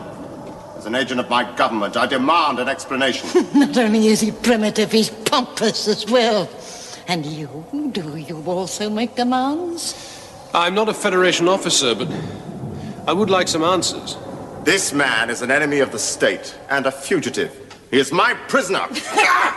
Primitive, pompous, and stupid. Jirok. All right. It's just that there is such violence in him is exciting. Old instincts perhaps. I know. You will lift this force field. There are things you must understand first. You do realize that any hostile act against me will be regarded as a hostile act against the Federation? Have you any idea of the risk you're running? You don't seem very impressed, Travis. Why don't you try stamping your foot? Oh, that's very amusing, Blake. For a dead man.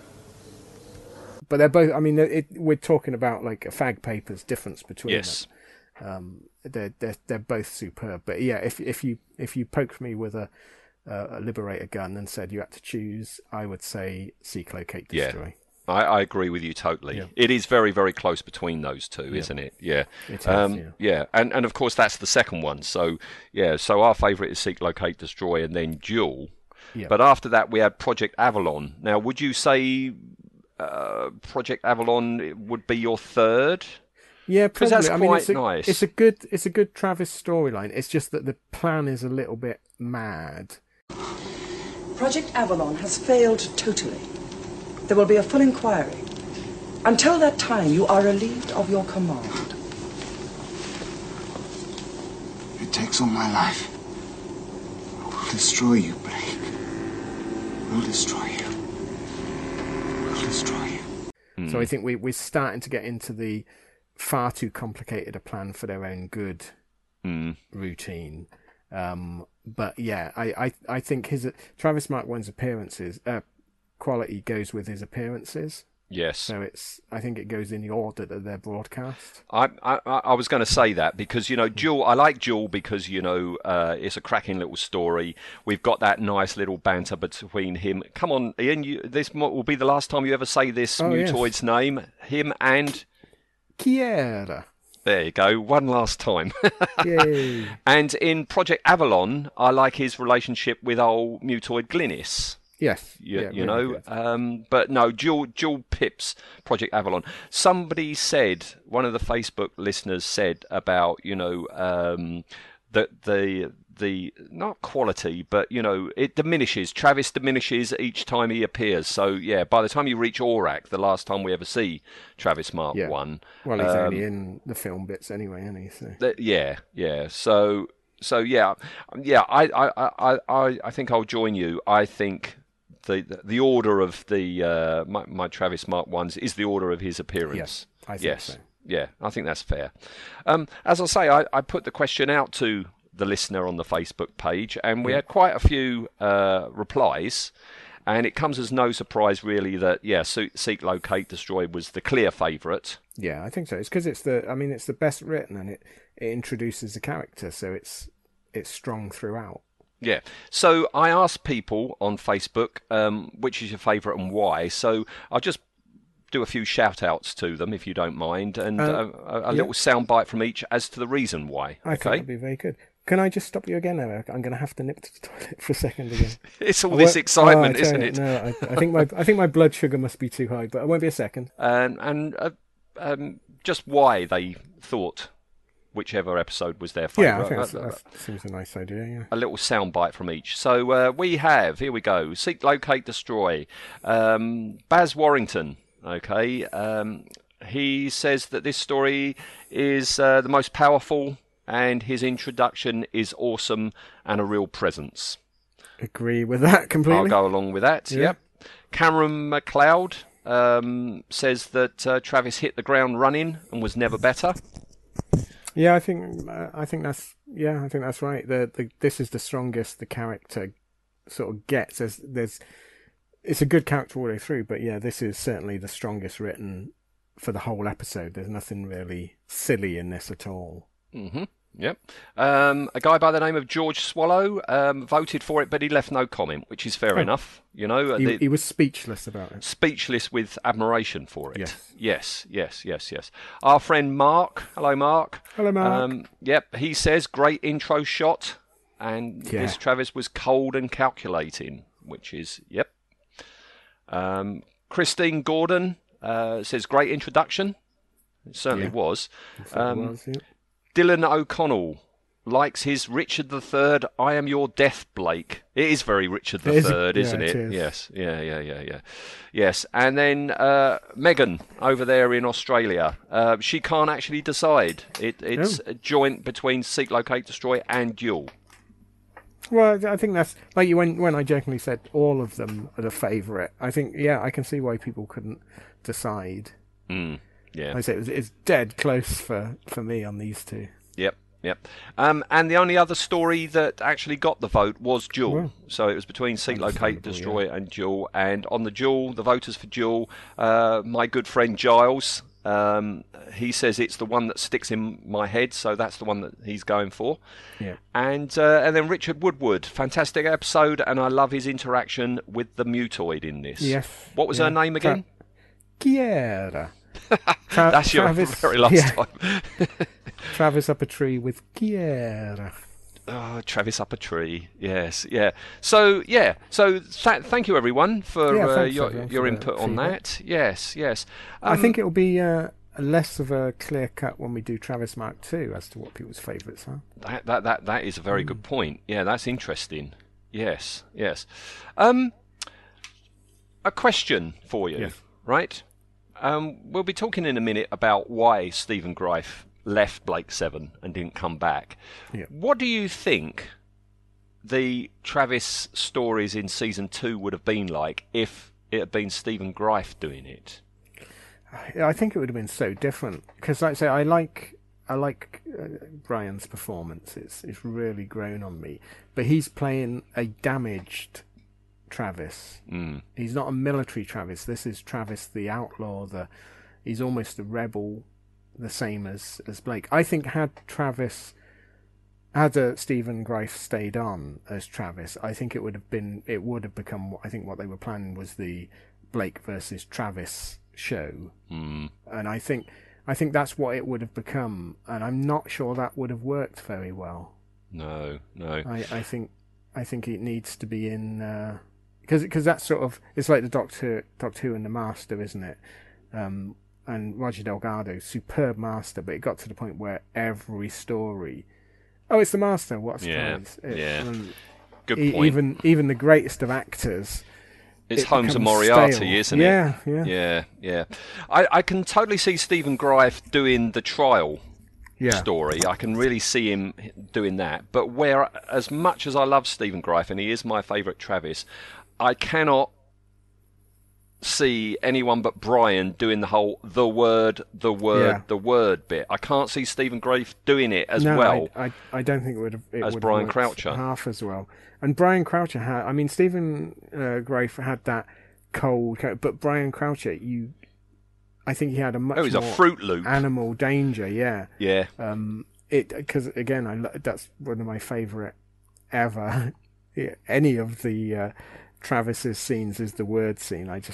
It's brilliant. It's so good. But yeah, I'd love to perhaps if Stephen's at Maximum Power next year, perhaps we should ask him to do the word scene. I don't know if he's at Cygnus Alpha. I don't know if he's at Cygnus Alpha because I'm going to Cygnus Alpha. Oh, well, there you go. You can ask him then. Yeah. I'm. Hang on. I'm just trying to. Excuse me. I'll just get the correct notebook. Yeah. Is Michael Keaton at yes, he Cygnus is. Alpha? Well, then you could get Stephen Greif to point a gun at Michael Keaton's head. And he goes, teleport. Yeah. Travis Mark II isn't out until November. So, right. it'd be really nice. I mean, we've already got Travis Mark 1 doing something special. It'd be nice to get Travis Mark 2. That would be really good. Yeah. All right, okay. The things you do for our listener. Yes, indeed. Because it's a real hardship, isn't it? Yeah. It is. Okay, well, listening to Animals was, watching Animals was, yeah. All right, behind the scenes then. Behind the scenes on Seek, Locate, Destroy and Stephen Greif. All right? Excellent. Okay, so we'll talk about the story first, okay? Location work for it was at the Fulham Gasworks. And you can believe that. When you know that's a gasworks, that's what all that piping was for and all those containers, And it was derelict at the time. Okay, right. It wasn't a working place. No, totally derelict. I mean, you should hope so, because when you know that's a gasworks, and when you see those explosions going off, it's like bloody hell. If there's oil or residue of gas in those pipes. Well, that makes sense, because I thought when they blew it, I thought watching this time, they wouldn't allow that now, would they? In a working factory. It makes sense if it was derelict.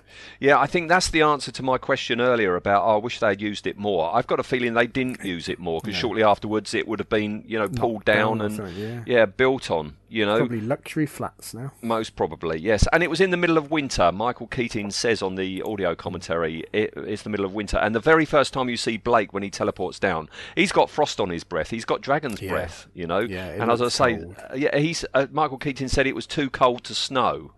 And that's why those troopers are covered in water, because it's just that horrible English freezing cold rain. Yes, yeah. Stephen Greif knows that gasworks well, because he went to school just round the corner from there, Prell, okay, Prell. The actor's name's Peter Craze. I didn't realise until I started looking into this episode. Not the Peter Craze from Crackerjack. No, not that Peter Craze. That would have been something, wouldn't it?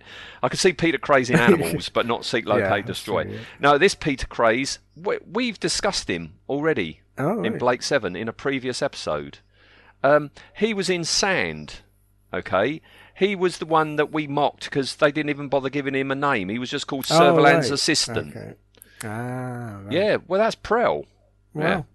Yeah. Trooper Tash, or Tash Trooper, he was a stuntman called Frank Mayer, okay? He looks like an ex-para, doesn't he? He does, very much so. And he was Roger Moore's stand-in on the Bond films. So I guess he shaved the tash off every time he was doing a Bond film. Or just strategically held his hand over his face. Yes, or filmed from the back or something. Yes, yeah. So, Stephen Greif, right? His 4 grandparents, okay, were from Budapest, Lithuania, Russia and Poland. Wow. Okay. Yeah. His father, Franz, was born in Vienna, and his mother, Polly, was English and was born in the East End of London. Okay? Because he always sort of plays Cockneys, doesn't he? Yeah. Londoners, definitely. Londoners, yeah. Yeah. He started off... He got into acting when he was at school, but then when he left school, his first job was as an estate agent in the West End. Yeah. And that lasted about a year before he decided, no, I'm going to go into acting. Okay. I'm glad he did. Yeah. He was offered places at Lambda and RADA, but he went for Lambda, okay, where at the end of that he won a first-class honours diploma, okay, and a lot of other awards, including something called the Kendall Award, which is like the gold standard. It's the top one, and that was presented to him by Sir John Gielgud. Wow. So right from the get-go, coming out of there, he was top notch. As I say, he's been in lots of stuff. He plays heavies and dodgy types and threatening types, even in, as I say, a situation comedy, which I knew him from before Blake 7 started. I mean, that was quite popular, wasn't it, Citizen Smith? It was, yeah. So did he? Because I thought he left. I thought he didn't do season 2 because he went off to do Citizen Smith. Or was No. He was already doing Citizen Smith. Right. Yeah. It was huge, Citizen Smith. It was it was everywhere, wasn't it? It was a water cooler Water Cooler. Yeah, oh, absolutely, yes. I mean, you've talked about Carl Howman and Brushstrokes. I mean, that was the same sort of popularity there, wasn't it? Yeah. He actually got the job of Travis. He got the role because of Paul Darrow. Oh, right. Yeah, they were best mates. They had been in something together in the mid-70s and stayed in touch and were very good friends. And one day during a break in filming of Citizen Smith, he was in the BBC canteen and he got a tap on his shoulder and it was Paul Darrow. And it's like, how are you, old boy, and all like that. And they got to nattering and Paul Darrow's like, well, I'm in this new sci-fi series for the BBC called Blake 7. Actually, there's a part in it I think you'd be really good for. It's amazing. They had actually started filming and they hadn't cast Travis. Okay. He said, I think you'd be really good for it. It's a real Jack Palance type. Yeah, it is a Jack Palance part. Yeah. Although when I think of that, I think of Hawk the Slayer. When I think of Jack Palance with an eye patch, I just got Hawk the Slayer. But he suggested that he goes for it, so Stephen called up his agent and says, "Oh, I've been recommended for this. What do you think?" The agent says, "Oh, I'll give David Maloney a call." The producer gave him a call, and he said, "Yeah, have him come along for the interview." Went along for the interview, got the job. Apparently they hadn't looked at anybody else or interviewed anybody else. Wow. Stephen says loads of people went up for the part of Blake, but nobody had gone up for the part of Travis. It's really nice that it used to be so laid back in it about casting people. Yeah. And he started a couple of weeks later. So I'm guessing in that 2 weeks, that's when he went for his dress fitting and off to the I imagine so. Well, that explains King's why Road. we've got no publicity shots, pre-publicity shots of Travis, or even Servalan for that matter. So, it must have been very late additions. Yeah. He did intend to do season 2 of Blake 7. He was getting a bit tired of the Travis stories always ending the same way. Yeah. But he would have done it if it had been possible. But no, as you say, the offer came up to do a film. Well, originally it was going to be a film, but then it turned into a TV movie that was going to be filmed in the south of France, and the dates conflicted with each other. The start of season 2 and doing this film in the south of France. So he went for that. I've looked into it. The only film that he did in France round about that time was something called Dirty Money, and it was also called Sewers of Gold. Okay, and it's a heist movie in the south of France. It was making me. It was reminding me an awful lot of the old Michael Caine one with the minis. Oh, Italian Job. Yeah, that sort of thing. Job. Yeah, it's a heist movie starring Ian McShane. Okay. Oh, right, lovely. Yeah, so Stephen took third billing in that, below Warren Clark. So it was Ian McShane, Warren Clark, then Stephen Grief. So, it's not a bad move. Yeah, I can understand why you would want to put that above Freezing Cold Quarries and and Blake 7 on BBC TV wages. But I wish he had stayed on, but I'm also glad because we got lovely Brian. Yeah. He has seen a couple of Brian's stories, but he thinks it was a mistake.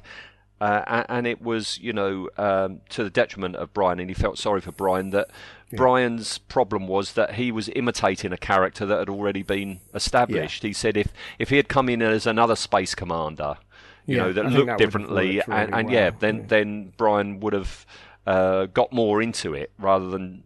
He wasn't doing an imitation, but he was held back somewhat. He's got to follow someone, isn't it? It's the same as every time a new Bond comes out, isn't it? It's people immediately compare. You're always going to be compared. Yes. Yeah. Just recently, last year, he was pallbearer and tribute speaker at Fenella Fielding's funeral because they were very good friends. Yeah. I know they were in a play together. Last year or the year before, they were in a play together. I didn't know this. He, together with a BBC producer by the name of Jonathan James Moore, invented something called voice quality. Do you know what voice quality is? No, I don't know what that is. It's a system for describing voices, and it's used primarily by actors and actresses and licensed worldwide through Spotlight. Oh. So, yes, I don't know how that would work. It sounds like it's an audio Google if you want a certain accent or a certain voice. Yeah, I would like a Cockney with a gruff voice. Brian yeah. Croucher. Yeah. Something he regretted doing was he turned down the main character in Ace of Wands. Oh, that series from 1970. Yeah, he turned he's got it the down. suaveness to do that, isn't he? Yeah. He thinks that if he had done that, that would have opened up doors and maybe got him into films. I think that's his regret, was that he didn't properly go into films. That's where the money is, isn't it? Yes, yeah. He was considered for the part of Rasputin in Nicholas and Alexandra. Oh. He would have been good in that as well. Yeah. He hasn't got much of a genre tally. No, he's never been in Doctor Who, has he? He has. Has he? He has. Call yourself a fan. Oh, no. It was the last genre thing he did as well. Oh, God, this is going to surprise me. Or I'll go, no! No, you're just going to go, no, that don't count, right? Oh, right, so, okay. genre tally is 5, right? Yep. First thing, the New Avengers. Yep.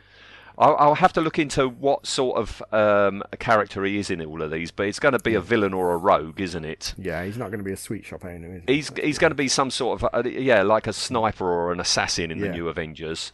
Then it was Blake 7, right? Yep. Then it was in The Life and Loves of a She-Devil. No, I never really saw it. I knew he was in it, but I never saw it. Right. Then he was in Space Precinct. God, what was he in that? Somebody called Eric, would you believe? Really? Yeah, Eric Volker. I bet he was a bad guy. I don't know. Do you know what? I remember really enjoying Space Precinct when it came out, and then they released it on video, and I watched it on video and thought, this is actually really awful. Oh, it's no, it's not for me. I'm a big Anderson fan, but that and Terrorhawks, no. And Dick Spanner. Oh, Dick Spanner, that was just awful. Yeah.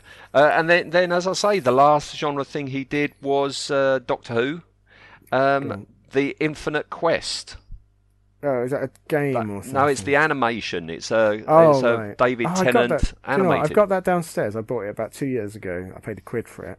And you've never watched it? I still haven't watched it. Yeah, well, if you do, he's a character called Gurney in it. Gurney. Okay, I might have to watch it just to have a listen. Mm-hmm. Okay, so to have a listen. Yeah. Watch Makes to have no a listen. Sense, but you know what I mean. Yeah. So that gives him a Who tally of 1. Oh, right. It gives him an Anderson tally of 1, but he's also got an EastEnders tally.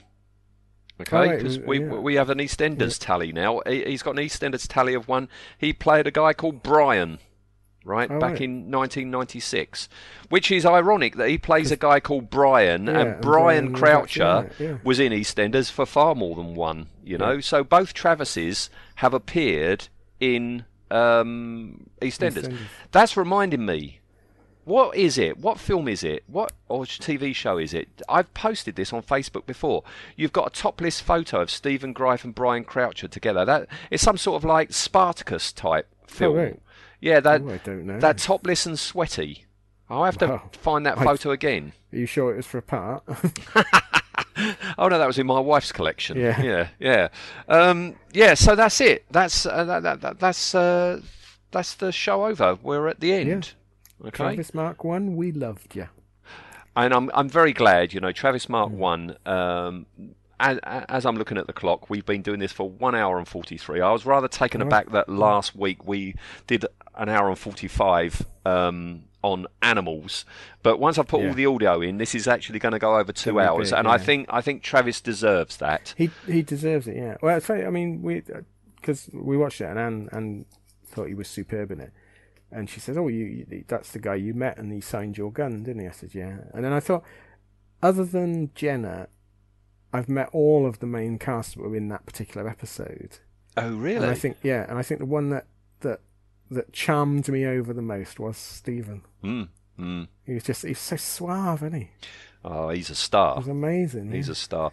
He's a good man. It's a shame, though, because this has been great fun doing this episode, but this is when we say goodbye to Travis Mark 1. Unless we mention him, when we're comparing, him to Brian when we do Travis Mark 2. I'm sure when we do Brian, we will be making comparisons. And I think it'll be also interesting that, because we're both in total agreement about Travis Mark 1, but I'm not sure we'll be in total agreement about Travis Mark 2. No. Well, as I say, we've got to wait until November for that. But this is where we say bye-bye to Travis Mark 1, because that's the last time on this podcast you'll really be hearing his voice, and so we've got to wave goodbye to him. And same thing next week. Next week's episode is us saying farewell to season 1, because we're staying in season 1, and we're going back to the way back, aren't we?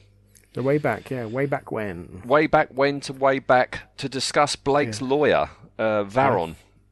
So yeah, and again, that's going to be a bittersweet thing, because it'll be nice to go back, because we're also going to have a listen to, aren't we, our very first episode. We'll have a listen to compare and contrast how we do things now to then, but also.